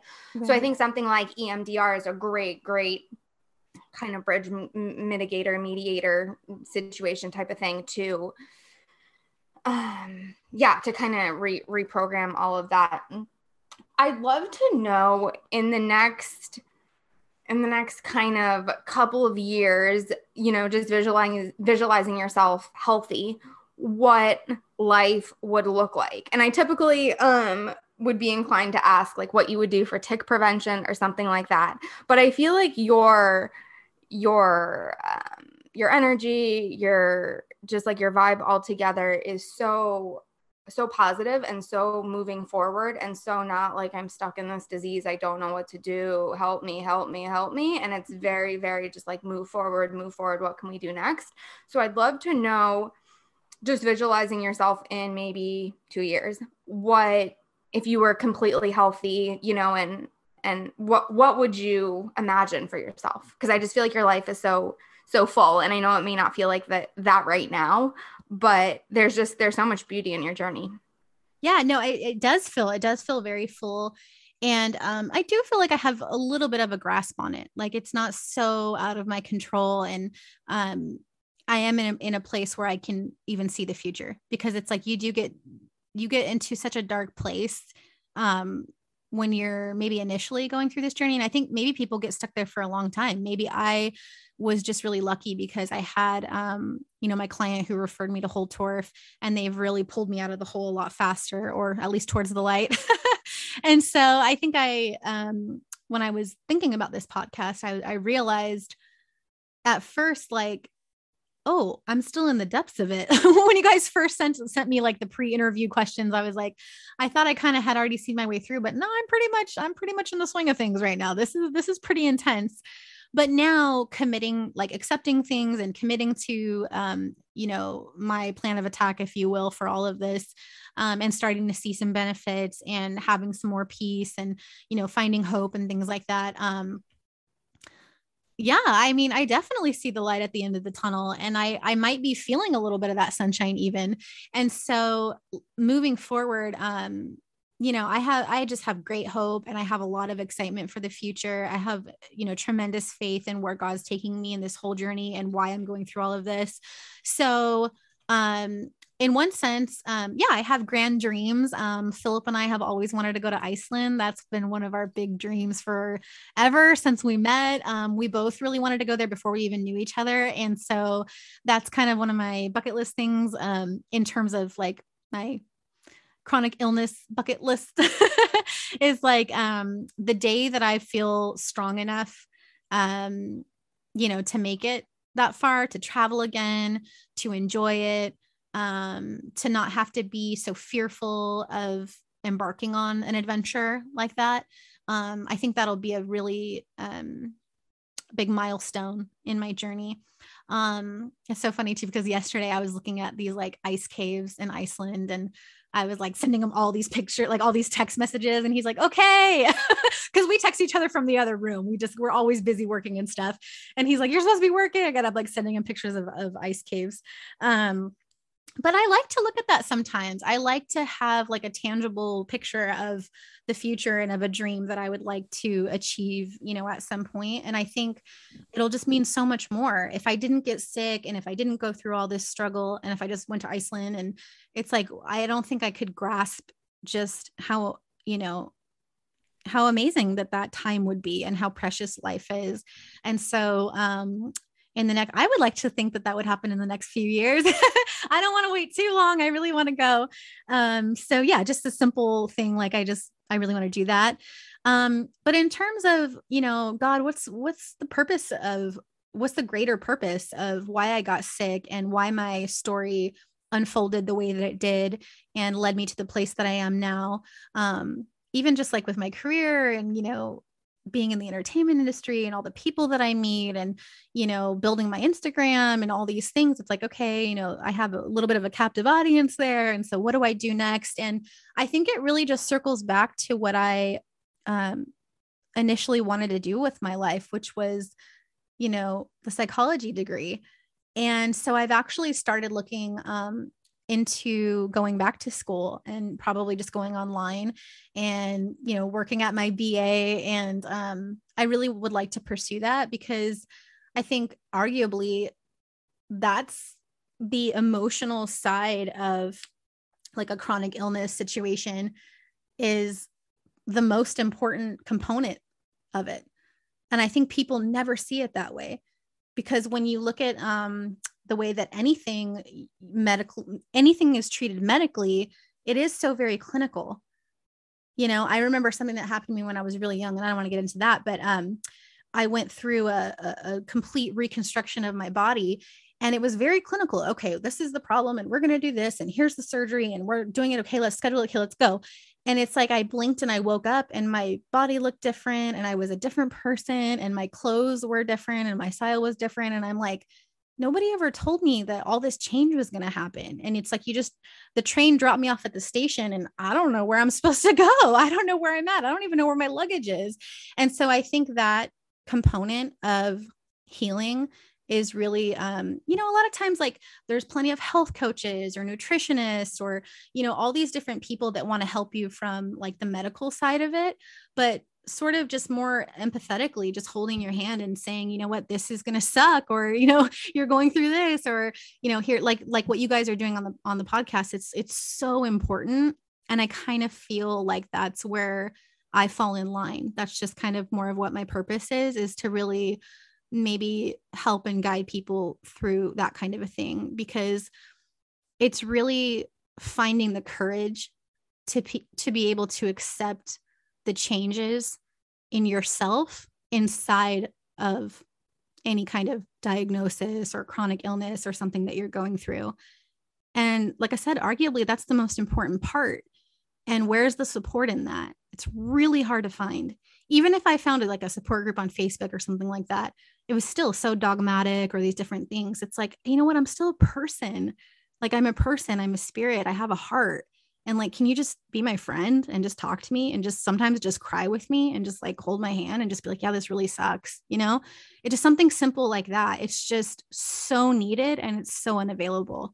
And so if I could help anybody else through that in any regard, it could be a physical diagnosis, or it can be a broken heart. It could be anything, And so I have started doing some work. Like I said, I go to my school of ministry just to understand how to answer questions better and how to, just be equipped to help other people. But I would like to go back to school because I think, having a little bit of a qualification, I'm sure will be very helpful. But yeah, I would just pray that God can just guide me in that direction to being able to help people that way. And that is what I try to do, even just on my Instagram now. Like when people reach out to me with DMs and things like that, I don't just say, oh, here's this book, blah, blah, blah. Oh, take this, protocol. Here's a supplement. I'm like, hey, like what's going on? How are you feeling? Like, and I just try to have a conversation because I think a lot of times there's just such a lacking there, and I have a really big heart and sometimes it gets me in trouble, but I could just try to, I don't know. I'm just like, I don't know, God, let's make something good out of all of this, Yeah, no, you have an absolutely beautiful heart. I'm so glad that we had the privilege of having you on. Thank you so much for joining us on the Tick Bootcamp podcast. This was absolutely beautiful. Your story is beautiful. All the insights that you have are beautiful. I think I know so many people are going to get so much benefit out of this. And aside from the benefit, I really just want to acknowledge you for your heart, your soul, your wisdom. It's beyond years. It really is. So thank you for coming on and for just sharing your story so authentically. Thank you. I wish I could do it a little more eloquently and kind of have it put together, because I know I kind of go on and on about a lot of things, but it's an emotional disease. What can I say? It's really intense. So sometimes if you go off the rails a little bit, it's like, it's part of the fun. What can I say? You gotta find joy in it somehow. So I hope I did, my interview. You know, I appreciate this. It's an honor. I hope I did a little bit of justice here with whatever you guys were looking for. And I just wish I could give you guys a hug. I'm so, so grateful for what you guys are doing, just for the whole Lyme community, but just for humans as a whole and all of the help that we need in the world. It's a crazy time, you know, and sometimes you just feel like, man, this fight, it's too hard. But then you hear these stories and you have encouragement and, you know, you have hope. And so that's what I thank you for. Yeah. And you're not alone. And I think like that's one of the most important things on this journey is just like reminding my, you know, even myself, Matt, like I'm sure you've reminded yourself plenty of times, like we're not alone. We're in it together. And that's how we're meant to do life. And Danny, I just need to tell you that you told your story beautifully. You told it very well. And I think I know you're being hard on yourself because you told the story brilliantly. And I'm reminded of so many lessons I needed this week in my own health journey. So thank you for already helping me in my journey and all the countless people we know you're going to help on this Tick Bootcamp podcast. So Danny, thank you again. We're blessed to have met you and we're blessed to have had you in this podcast. So thank you. Thank you. Thank you for listening to the Tick Bootcamp podcast and our interview with Danny Tiger. To our listeners, we have a call to action. First, if you'd like to learn more about Danny, please visit her Instagram at Danny Tiger. Second, if you enjoyed this podcast episode of the Tick Bootcamp podcast, please share it with your friends and on social media. Third, Tick Bootcamp has created a Tick Bite blueprint that has been inspired by the information that has been shared with us by past podcast guests. We urge you to visit our website at tickbootcamp.com to view our blueprint. Please note we appreciate any input or improvements you would like to share with us for the future. Fourth, don't forget to subscribe to the podcast on Apple Podcasts, Google Podcasts, or Spotify to get your automatic episode update for our Tick Bootcamp podcast. And finally, we thank you, our community, for your comments and your past podcast episodes, as well as continuing to listen to the podcast. Please take a minute to leave us an honest review on Apple Podcasts, Google Podcasts, Spotify, or any social media, or on our website. We make it a point to read every single one of the reviews you share with us. Thank you for listening.